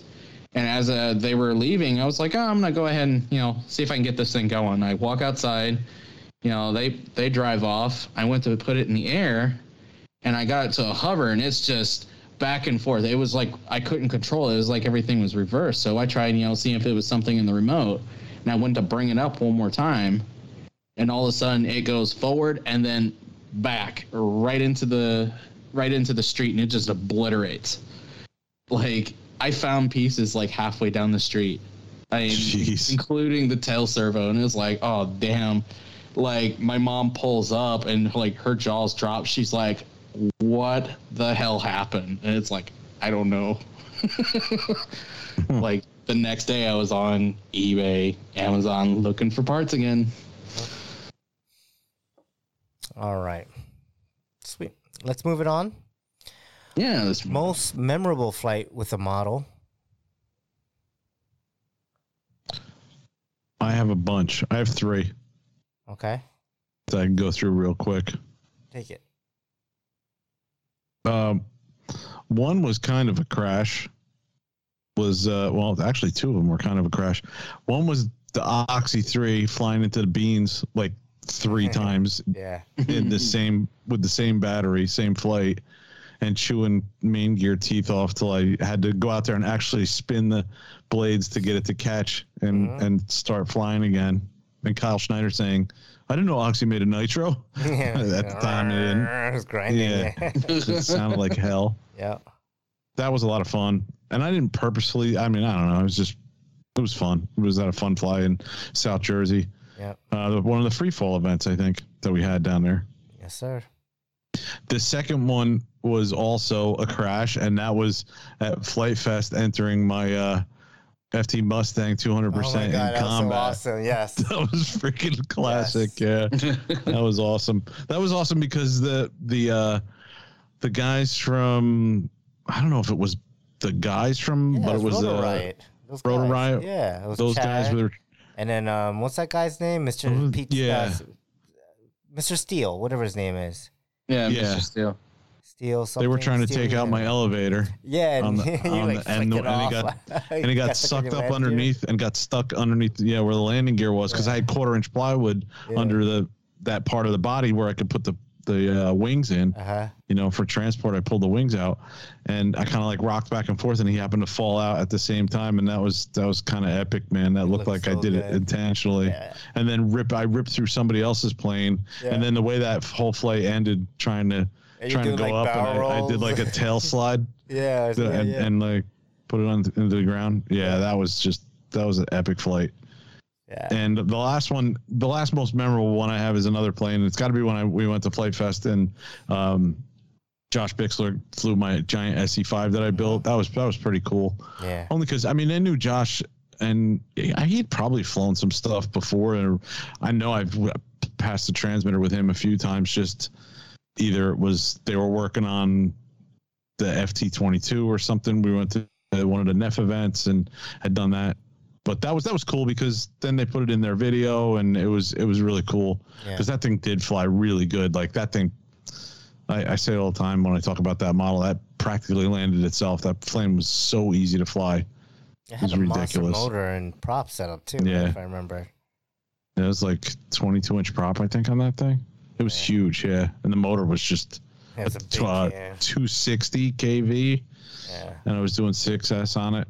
But yeah, that model though, and that was taken from like a 40s plan that I had. But those were 3 memorable flights, probably for me. I have a lot of helicopter memorable flights, but they're kind of like overtaking each other. But like I'll do like next week I'll fly something and I'll do something like the recent most memorable one was doing those funnels, like cranking those funnels around like almost 90 degrees, that was really cool, memorable for me. And I'm sure there'll be something later on down the road, you know, that's going to be more memorable with the helis. Yeah. For me, I have to say, it was probably the first night flight I did at Rochester. Oh, yeah. It was a flight demo. You know, it was at night, and it was to some music. I don't remember what the music was. I just, whatever, picked something from my phone and said, here, play that. And, yeah, it was fun. I had a good time, and I don't know. I think because I was flying in the dark, I didn't feel like the presence of people behind me, so I didn't really care. I just kind of listened to the music and flew. And the music was pretty loud, so I couldn't even hear my helicopter, so I was just kind of like, whatever. You know, just flying, having fun. Didn't think about it. Which then ties into the next most memorable flight is taking that same helicopter and then flying it in the fireworks for the first time. And that was fun and nerve-wracking because, like, you know, when you're flying a lit-up helicopter, right, with LEDs, night blades, tail blades, and lit up, like, you could see it pretty well doing your maneuvers and stuff. But when you start adding in, like, loud fireworks, like, these are, like, huge mortars that are going off.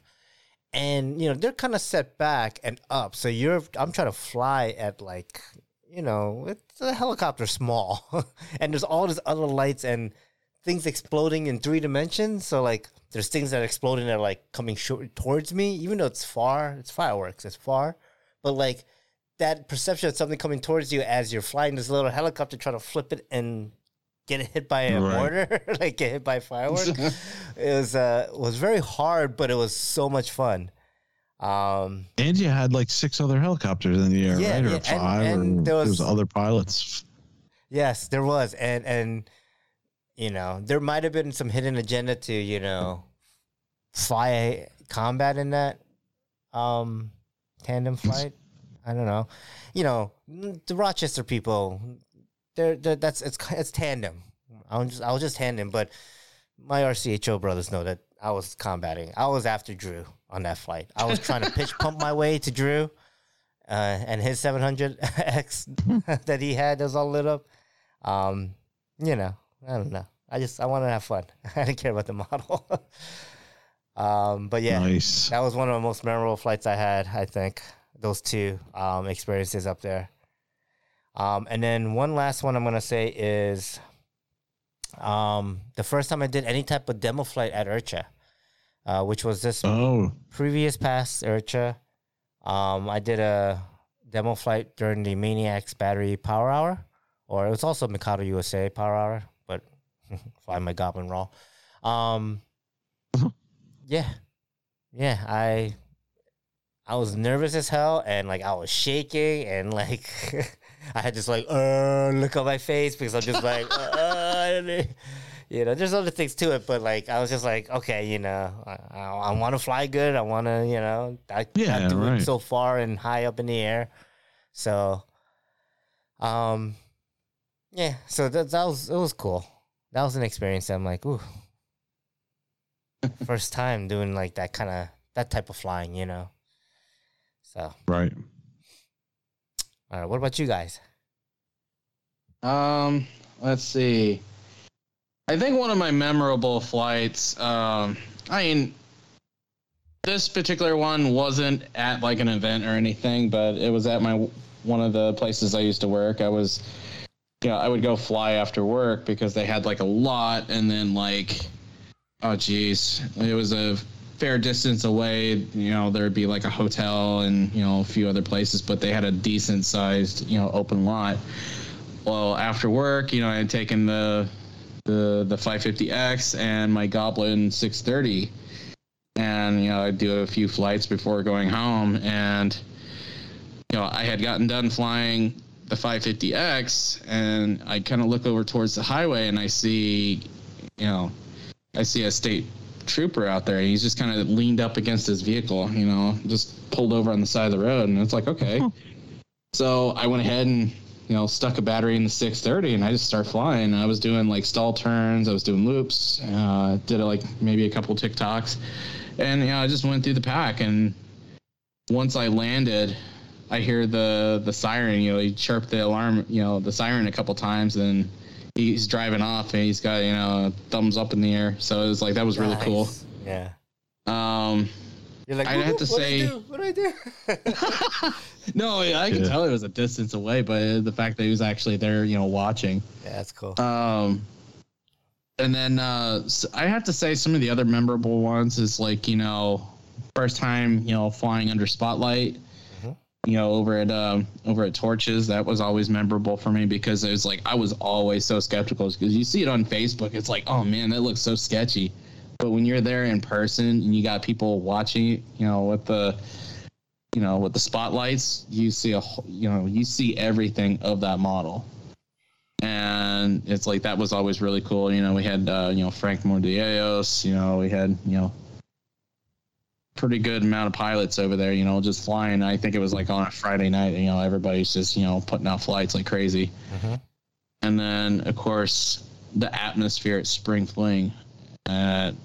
Oh man, it was a lot of fun. Because Spring Fling was probably like the biggest event that I've been to, and like second to that was like Winter Bash. But I definitely have to say top on the list as far as events going to that I really truly enjoyed, RCHO and Spring Fling. Wait, what are we talking about? I thought we were talking about memorable flights. Yeah, like a lot of the flights that I've done. Well, it's like a lot of the flights that I've done at, those events. It was just, the atmosphere. It was like back-to-back flying. I couldn't really pinpoint a flight, but I do know over at Spring Fling, the one flight I did with, the Drake 700. It was like I was doing like the half Piros, and I kind of started doing the Mobiuses. Then like by the next one, I ended up crashing, and it was like such a stupid crash. It was like, oh damn it, it wasn't even epic. But what had happened is I brought it out and was doing like a few flips, and I went to bring it back and put it all the way into bank 3. Try to do that whole Trek thing, where he puts it on the front of the skids.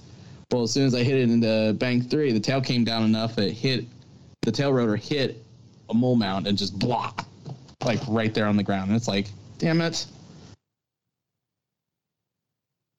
But I had to say that the flight before that was like probably one of my most, that I really just put everything into the flight as far as what I know.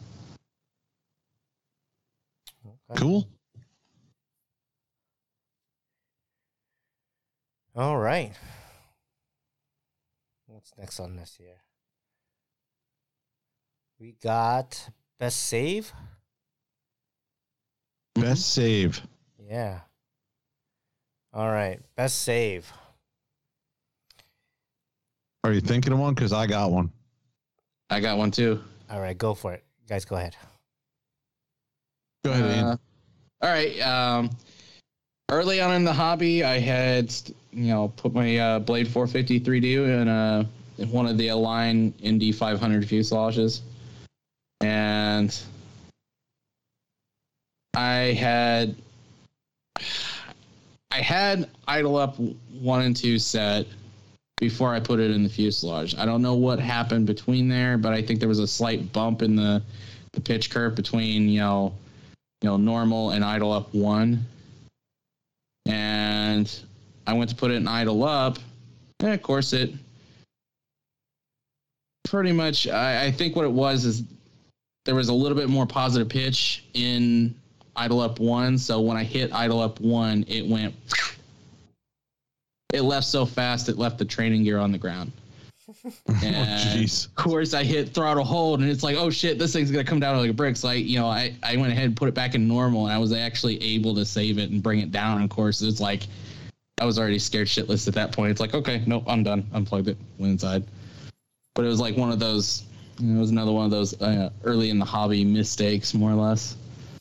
But it's just, it left the ground like that fast. I mean, the training gear didn't even leave the ground. It just stayed right there. And it was like one of those ones that they snap onto the skids. And before I would try out a new helicopter, at that time, I would stick training gear on it and, just kind of feel it out first. But Yeah. Steve's shaking his head. Well, I mean, this is like 2013. All right, Kevin, what you got? All right, hands down, best save ever was the assist that I got from Chris Nutt in Fredericksburg Help. when I got up when I did the help. That was the best save ever. That was me getting up, hungover as shit Sunday morning. Got to get a flight in. Got to act like Kyle Stacy. Got to do all this crazy shit that was like Kyle Stacy in slow motion, and not even And 100 feet up. and 100 feet up and 100 feet out. Yeah. And I did. The only thing I learned a lot from Kyle Stacy by watching his videos. But the only thing I could actually do was I would flip the helicopter over inverted, and I would start off kind of low to the ground, and I would pirouette it. And I would go up to a point where I would push it like over, and I would come back around still inverted. Like I'd push it out upright and then come back around inverted. Well, I did that, and then I used to try and pop it up like sideways and just push it out and spin the tail around or whatever. Yeah, and I think I did that, and it went, and it was like one of those. It was like one of those times when you worked like Ian, like when you've worked 12-hour shift and you go, I need a coffee, and you go to Dunkin' Donuts and you stand there and she says, what can I get you? And you go, and you're standing there with your mouth open. That was me, like Sunday morning. I'm like, I'm watching this helicopter fly away, and I'm like, son of a bitch. Like, this is what's going on in my head. This is my favorite helicopter, and it's flying away. Local 690. And I'm looking at it, and I'm watching it go, and I'm just standing there frozen. I'm like, all right, what do I do? And I'm thinking, Army training, don't yell help once. You got to turn around and yell it out 3 times just so people take you seriously. So I turned around and I was like, first I said to myself, oh, I need help. And then I turned around and I yelled out, help, help, help. And Chris Nutt, dude, thank God he came running out. I think, Steve, you came out too, but Chris was like, I think his tail, yeah, your tail. Chris was like, what's the problem? And I'm like, it's flying away. I need help. Yeah, I can't see and he was like, all right, rotate he's like, just give it rudder, whatever direction. He's like, okay, it's tailing. All right, rotate it around once and bring it back. And he was like, okay, you got it. And brought it back, landed it. Too. Yeah, and it took a while. Yeah. Like, what's it Come back. Came back and landed it safely. I was looking at it, physically there in front of me and not 1,000 miles away. And Steve was like, oh, we're talking about this on the show. And I was like, I don't care, man. It's my helicopter's right there. Yeah. So, and I didn't now that, I've been through the years in doing this and doing the hobby and doing the podcast and stuff, man, I hear stories about like Steve Shaw had a helicopter fly away, never saw it again. Like I've heard those stories from people. That to me at that time, I didn't even realize that existed, like that could actually happen, but so I was just so glad that I got it back, and everybody's busted my chops ever since about help, and I don't care because I have helicopters still. Yeah. Awesome. Awesome. That's my best save for sure. I have one. All right. So I have one that's kind of, I don't think I've ever spoke about it, but for a brief moment before I joined Polda, I joined this club in North Jersey called Wayne Modelers.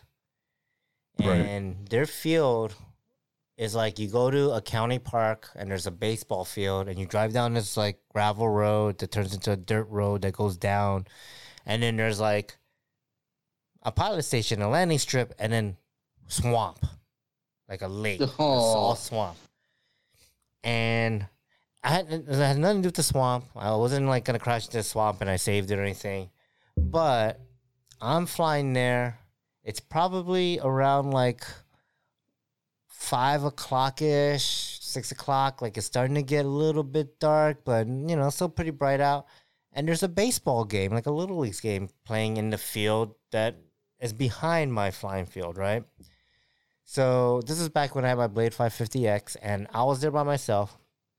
I didn't have a spot or anything, and I was just like, I'm just going to hover, and I'll flip it. And I do basically all I do is I flip it, and I push it out, and I punch out, and I pirouette the tail, and I tail slide down, and fly back towards me, and flip it, and do it again. Like, that was like one of the maneuvers I did besides like fly back and forth and do stall turns back in those days.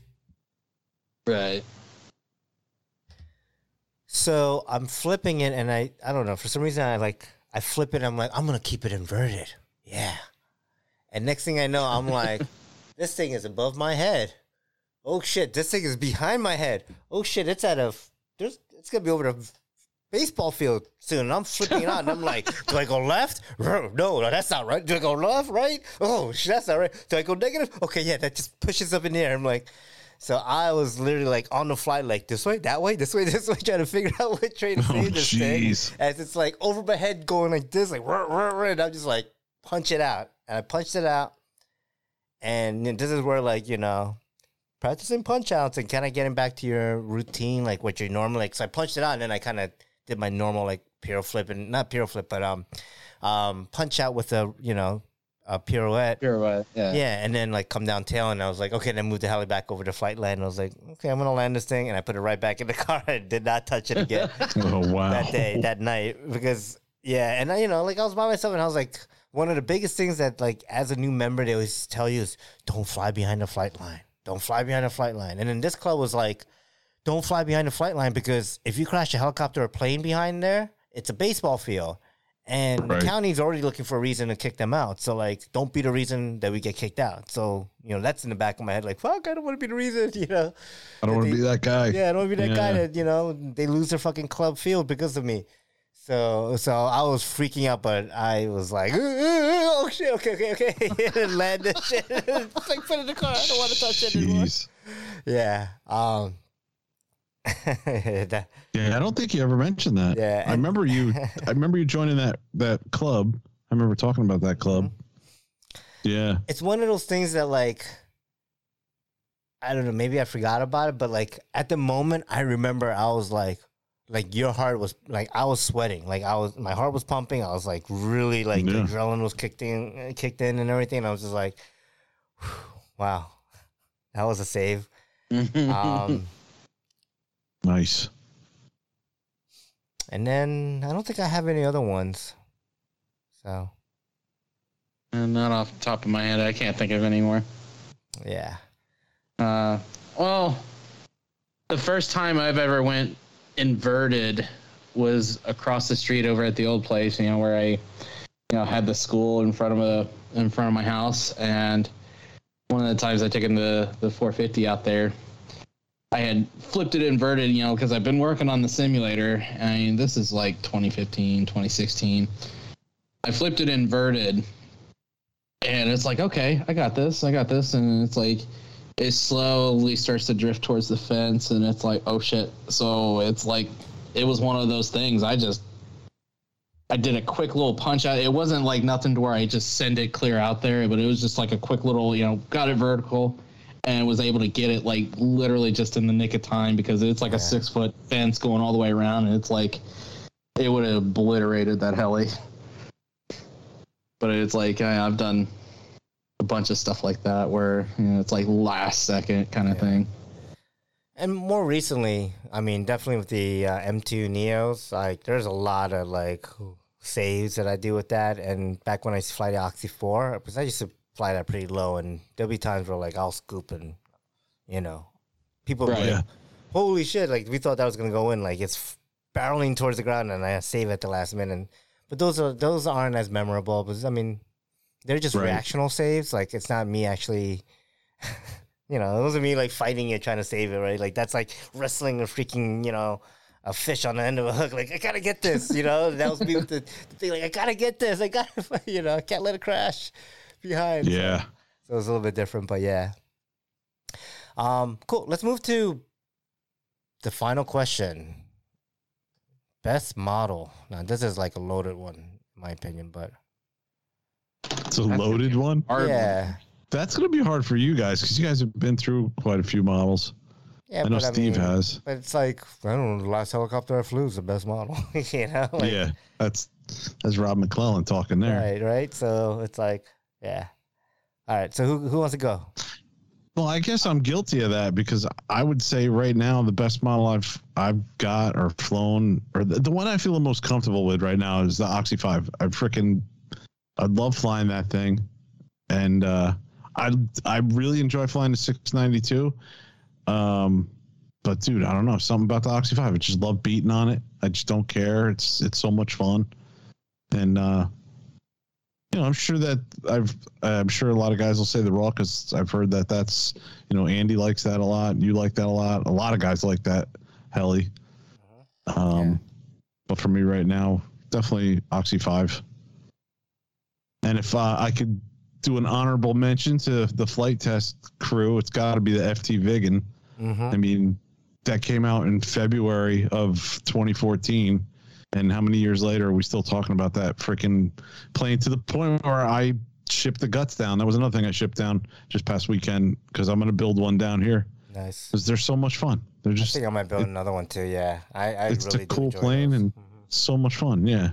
Yeah. So for like $4, I can build one. I already got all the guts laid out and the servos and all that.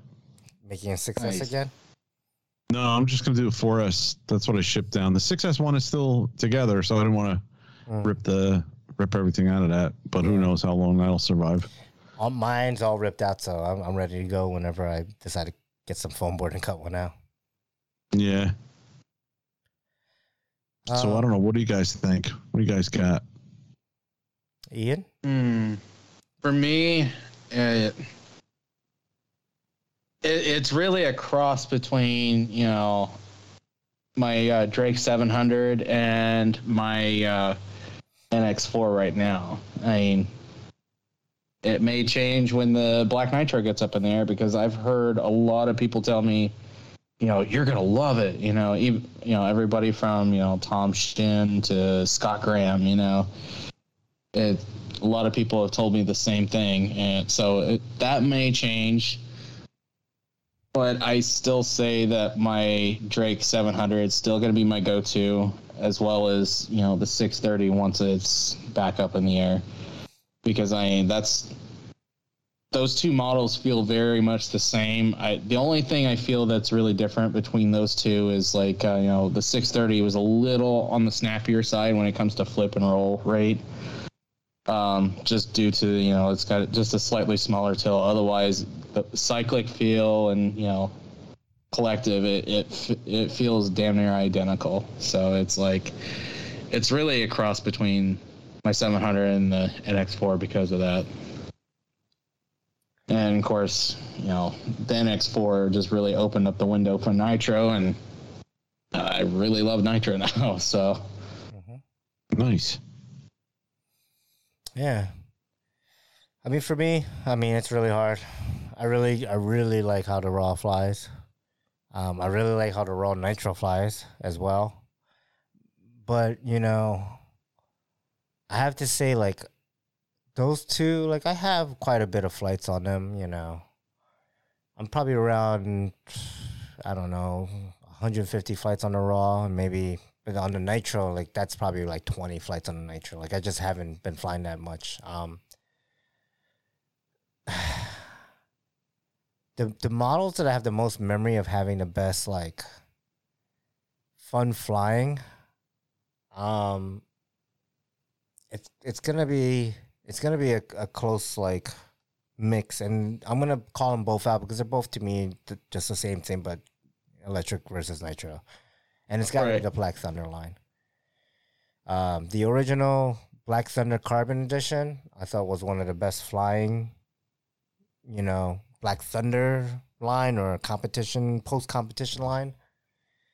And then the Black Nitro is one of the best flying Nitros that I felt. It's one of the models that felt so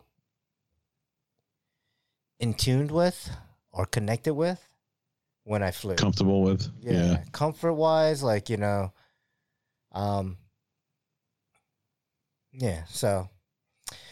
But I have to give a huge honorable mention to the Logo 200. I know my sponsors will hate that, but that little 200 model in my backyard it's a fantastic little thing for what it is, And that's really not a logo; it's an M2, right? They're the ones, OMP folks who developed it and made it, and I don't care what logo fanboys want to say. They can change the frame, put a canopy on it, a Neo on it, it's still an M2. But yeah, I gotta say that.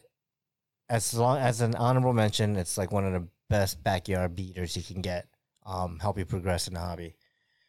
If flight time is what you need, right? Like stick time. Like if you need stick time, and can't do sim, those work really well. Nice. Oh, yeah. All right. So there you have it. Right. Yeah. Wow, what an episode. Not 302 questions, but a bunch of questions. All right. So Ian's tech tip. I didn't come up with one for this week because I was like stupid busy working. So, I think you have a button for that now, Steve. No, I don't. I don't have the idiot button if you want. I mean, I could. No, not that one. You got another one. What are your presets? Which one? I could play this little trombone thing. Yep, that was it. That's it. So, sorry, guys. I'll come up with something really good next week. All right. What do we got for news and announcements then? I don't know. We got any news? And announcements. And I don't think so. I have to push this button again. What is going on? I do have an announcement though. Oh, what do you got? Winter Bash is coming up. Oh, 10th, December 10th through the 12th, Friday to Sunday. Nice. So see if you can make it. Yeah, Andy. I've heard someone already pre-registered. I pre-registered. Committed now. And you have until the 9th of December to register. So get on it if you're going to go. Absolutely. Yeah. You going, Ian? No. Hit the button, Steve. No, I'm not going to hit the button. Are you going, Steve? You're going to try and make it, right? Or no? I'm going to try. Oh, you said you'd be down there with the family. Right. But yeah, I'm going to be down there with the family the week, not week after, but like a couple of weeks after, 3 weeks after. And that trip is like, it's starting to add up because like, okay, we got the hotel, we got the Disney tickets, we got the tickets for Universal, Legoland will buy, and like we're kind of planning out the trip, and then like, I'm like talking to my wife, I'm like, it's gonna be 5 of us in the truck, and like, yeah, it'll be fine, we can do it, but like, it's not gonna be as comfortable as.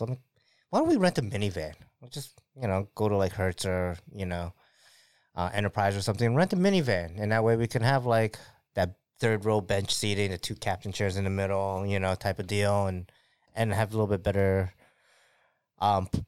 easier parking, still have the luggage space and everything, like, so I'm like, yeah, maybe we'll rent a minivan, and I'm looking, oh, that's like $800 for the week, so yeah, like, we're talking like couple, like, I don't remember what the hotel was, maybe like close to $2,000, and then like I spent like $1,600 just for 2 days at Disney, which is like ridiculous. Yeah, Disney's 5 insane, tickets, dude. 5 tickets, 2 days. It was like $15.98 or something like that.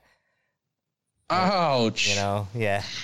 Plus out an $800 car rental, and then the fuel, food, other costs, expenses. I'm just like, ah. So, can I come out to Winter Bash? Tell your wife you're going to save some money. You're going to go to Winter Bash. Yeah. I might be able to. I don't know. If I can make the drive, I might be. You could crash 3 helis and still save money. Yeah, seriously, right? Holy shit. Yeah.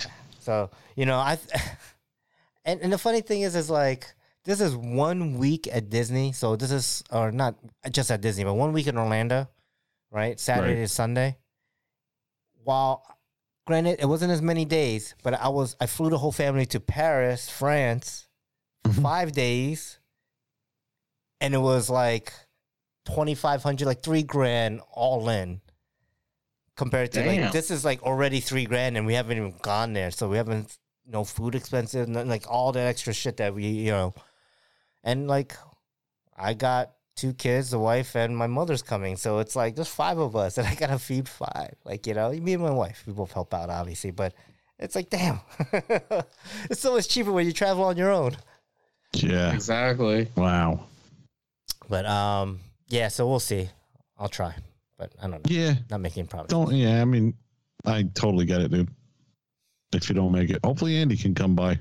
Yeah. Well, he better. He's missing so many episodes to catch up on his farm work, right? That's right. Yeah. Damn it, Andy.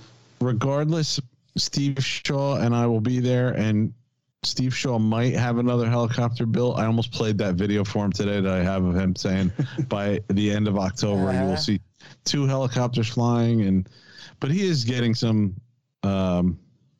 stuff built. I actually went on the internet on company time while he was standing there watching me today, looking for the build time of the Tundra, the Grand Tundra that I bought. I said, I'm going to look at what the recommended build time is. It's probably 30 minutes, dude. Uh-huh. But I couldn't find it on the front page. I was going to download the manual and look for it, but I didn't get a chance. He's like, as I'm Googling it, he's going, oh, it's got to be months. And I'm like, it is for you. Yeah, for you. It's usually like 1 hour. Yeah. I said it was probably 30 minutes. Oh boy! At this rate, I'll probably have the Black Nitro done before he gets one thing done. Dude, at this rate, Jesus is going to be the one helping him. Oh, yeah. Jesus is going to come back and save the world, and he's going to be like, Jesus, hand me that tool. Let me screw this screw in. Yeah. Number 2 Phillips head, please. Give me a hand with the Jesus bolt. Jesus. All right. So should we move it on? Yeah, let's move it on. What's next for you in the hobby? Ooh, that's a good question. I'm going to go flying, I'm sure. I hope. Yes. That's next for me. All right. Next for me. What's next for you? So I got a little bit of wrenching to do on the Goblin Raw Nitro. And so I'm going to do that. And what else am I going to do? I don't know. One of these days I'll hook up that jetty and this mess of things that I haven't done anything with recently. I plugged it in, kind of got it set up, and I was like, okay. I'm gonna go fly. I want to go fly and have fun. So, but yeah, I plan on fixing the Raw Nitro, and I plan on flying it this weekend. So that's my plan. Cool. Yeah. What about you, Ian? I'm going to try to get out there and fly this week. Of course, I'm going to be on Discord as always. And try to get some parts ordered. Of course, probably need to go ahead and do a little bit of, a little bit more work on the Black Nitro, get wires tidied up, get them where they need to be, and then probably just go ahead and set up the Neo. I'm actually going to pull off the tail servo off of the shuttle, because what's on the shuttle right now, I can't remember the numbers exactly, but it's a BK coreless servo, so it's like I'll just go ahead and stick it on the Black Nitro, whatever. I think it's like the 8005, I think. Don't quote me on that one. I mean, it's red, it's a tail servo. If it's coreless, it's probably 7006. No, it's not 7,000. I know it's 8. Then it's brushless. It's not cordless. Oh, 8,000 lines were brushless, yeah. Okay. Well, so it'll still do. Uh-huh. Yeah, because I think I got the 7006s on the Drake. So yeah, I think that's all I've got really planned. I know next week I've got a few of the few shifts picked up for agency, but the kids, you're not gonna believe this, literally, it seems like the breaks, I wish I had a Thanksgiving break as long as they've got literally 10 days off of school for Thanksgiving break, and it's just like after this Friday they're off that weekend, all the next week, all the next weekend. And it's just how is that possible? Wow, I have no idea. And it's like crazy. Like, damn, I wish I had a Thanksgiving break that long. Yeah. I'd like to know how long their Christmas break is going to be. And it's just like, man, that's going to screw me up. I'm going to have to shell out some money for a babysitter for sure. But yeah, that's really all I've got going on. So it's like I should have a little bit of time to do some wrenching, get some stuff ordered. Nice. Cool, man. All right. Okay. So Andy's not here, but I think we can do the listener pipeline now. I got this little fancy board here, and I don't know. I'm not good as Andy. I don't know how to program this thing very well, but we can give it a shot. Yeah, man. Do it. All right. So these voicemails, just to give a bit of a... So one of them is from November 2nd. So it's from over 2 weeks ago, and this is regarding our 300th episode. So just keep that in mind. I think we're saving this for all of us to be here, and I kind of do want to save this for all of us to be here, but I mean, Andy's been really busy, so I'm not sure when he'll be able to come back in. I feel like it's already 2 weeks old. We should play it. Yeah, good job, Andy. All right. So listener pipeline. Here's the first voicemail from 2 weeks ago. Hey everyone, this is Nick from the RC Heli Nation podcast. Congratulations on reaching your 300th episode. Citizens live on forever. Peace. Awesome. Oh, man. That's so good to hear from Nick. That's awesome. That is great. Hell yeah. Wow. Thanks, Nick. Thanks, Nick. Damn. Awesome, man. Thanks, dude. All right, here we go for the next one. And these two have been, I think they're today. So here we go. Yeah, so I was listening to the show, and we got to the part where Ian was giving his tech tips. His wrenching was in, and it made me think. I got a Treadway tool shop tip. This comes straight from RCHO, one of the best flying fields around. All you have to do when you have a helicopter spinning, if you have like crown gears back in the back, like a torque tube type helicopter, ask Rodney Clay. He knows exactly how to stop that instantly.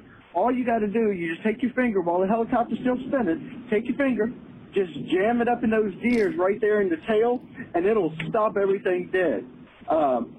Not a problem at all. He did it. He can show you. I wish we had a video of it.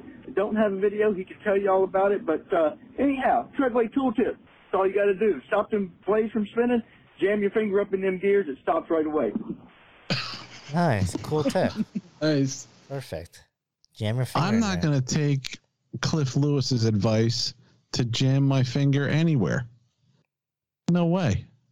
But it's a Treadway tool shop tip. I mean, it's not a Solid work. tips. That's true. That's true. Yeah. All I right. mean, Sorry. he's a master at his trade. Sorry, Jay. Should have more All faith in right. Jay. And we got one more. Here we go. Hey, Free Fall guys, what's going on? Steve in Florida here. Man, what a beautiful night tonight. It's a little bit cold. I want to say it's maybe 70 degrees. There's a beautiful moon out. I'm not by the river, but man, if I was there, it would be sparkling, looking just absolutely awesome. Wish y'all were here. Well, most of you. Hey guys, thanks a lot, first of all, for the RCHO update. It looks like y'all had a blast, a terrific time for those that were there. I spoke the day before to Cliff and Eric and said, yeah, I'm picking up some things to bring. And then unfortunately a couple of work things came up and I just was not able to make it. But I'm looking forward to still getting to RCHO. Guys, I'm a little bit behind schedule right now on helicopter completion. Mm-hmm. I'm actually working on crimping some servo connectors tonight. And I've finally decided that I believe I build helis at sort of the same speed as Steve Yoon builds Miatas. And so my goal now is to try to get 2 more helicopters finished before Steve's Miata is completed. But we'll see how it goes. Anyway, happy Thanksgiving to y'all. Also to all your listeners out there, I hope everyone enjoys the holiday. I do have one quick question about T-shirts. Was that a soft or a hard closing date of, November the 12th, I think? I went online on the 13th, ordered me a couple of Free Fall RC podcast shirts. Man, I just got to have to, 3 or 4. But and it looked like it took my money, so I'm hoping I get the shirts, but I don't know for sure. I kind of wondered about that. Anyway, guys, take care. Thanks a lot. Have a good night. See ya. Nice. Well, Thanks, I hope Steve. he went to the right site because we weren't taking any money yet, were we? Yeah, no, we didn't take any money, so I don't know where he Oh. submitted his money, but Oh, boy. it wasn't to us. I would He get in probably sent it to OnlyFans. Yeah, Yeah. maybe. I would get in contact with your Citibank representative. Wait, how do you know he was Citibank? I don't know. I just made a guess. Mm. Awesome. Let me delete that Free Fall RC clone site that I put up. Yes. So the 12th was the last date. I haven't shut it down yet because I haven't been able to go and actually take the time to rally up all the numbers and get everything going. So technically, it's still open. I am gonna close it soon though because I wanna start getting that ball rolling and try to get those in in the next couple of weeks. So Yeah. one of the interesting things though, and this is just kind of. There's just a comment I'm going to make that's not really related, but it is sort of, is I got a custom t-shirt delivered directly to my house, and it came from Virginia. So I think they have, like, you know, distribution centers or whatever, like t-shirt making places around, because I don't remember ever getting it from Virginia when I had them done, you know, Yeah. back when I was in Jersey. So I'm just curious, yeah. So I don't know if we do order these shirts, if it'll come pretty quickly. You know, that's what that's really the point I'm trying to get to. If they're somewhat locally in the States somewhere, it might be easy for us to get it. I don't know if they have these things outsourced to some, you know, another country sometimes, right? So you know, that's just something to be mindful about, hopefully, about these shirts. So, but yeah, I'll run the numbers soon. If you get in and you are able to submit the form, that means you're in. So you're good, Steve. If you go to the form and there is no form, or you go to the form and it's locked and you can't entry, then you know you can't get in on this first batch. So, but yeah. Okay. Nice. Are we gonna wrap it up? Are we doing a wrap up? I hope we're gonna wrap it up. Well, I mean, we're going to wrap up the show, but are we going to do the wrap up, I should say? I don't know. I'll let you guys call it. Did we do one last week? No, we were waiting for Andy.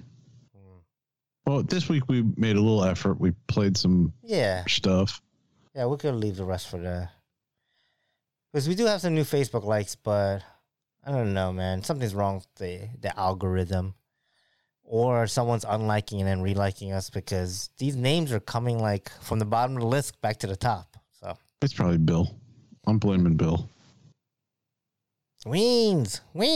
Oh, sorry. Did I say that? I'm blaming Bill. I thought it was Wines. Wines. No, it's Weens, dude. It's Weens. I can't remember. It was Weens. But yeah, Darren's one of them. I think it's Darren. I don't know. Yeah. Anyways. Yeah. Let's wrap it up. It's getting late. So drop us an iTunes review or read the review on the next episode. Email us at free4c@gmail.com. Like us on Facebook, facebook.com/free4c podcast. What else do we have here? Check out our webpage, free4ccpodcast.show. Say hi to Chris. Hey, Chris. Hi, Chris. Flight Test Forums, Off the Field, audio and video production. Other than Flight Test Podcast, Free 4C Podcast. Say hi to David Hill, a.k.a. Hill the Flyer. Hey, Dave. Hi, David Hill. Okay, fellow podcasters, we have the Heliheads Podcast. Heliheads is Kevin, Dan, Scott, Kyle, and maybe Maynard? I don't think he's on there anymore. All right. Okay. Telerotor Podcast. Telerotor. That's... two mics are Rich, Robert, Cliff, and maybe Maynard?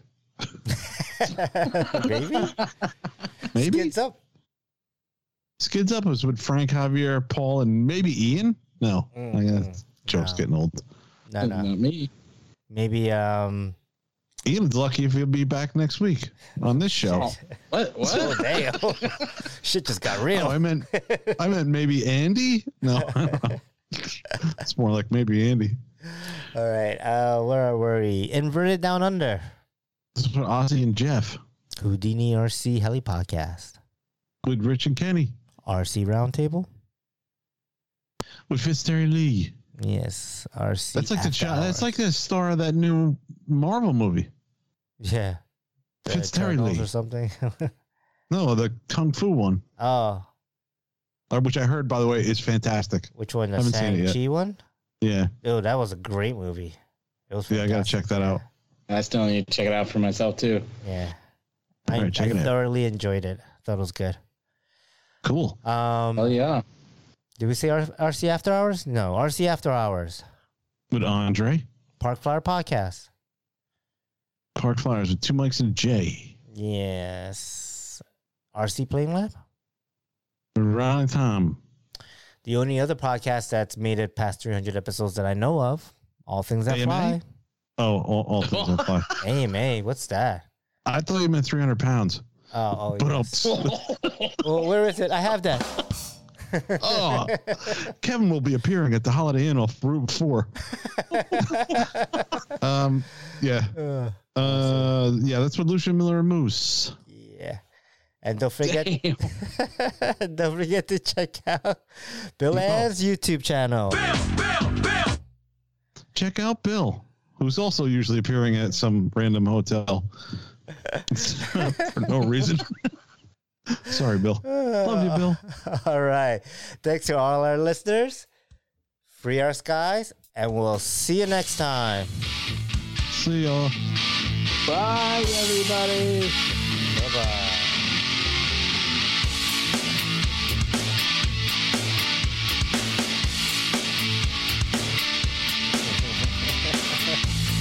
That's funny. All right. Should I? I'm fading this thing out. Well, then we got to fade out, too. Do we have to fade out?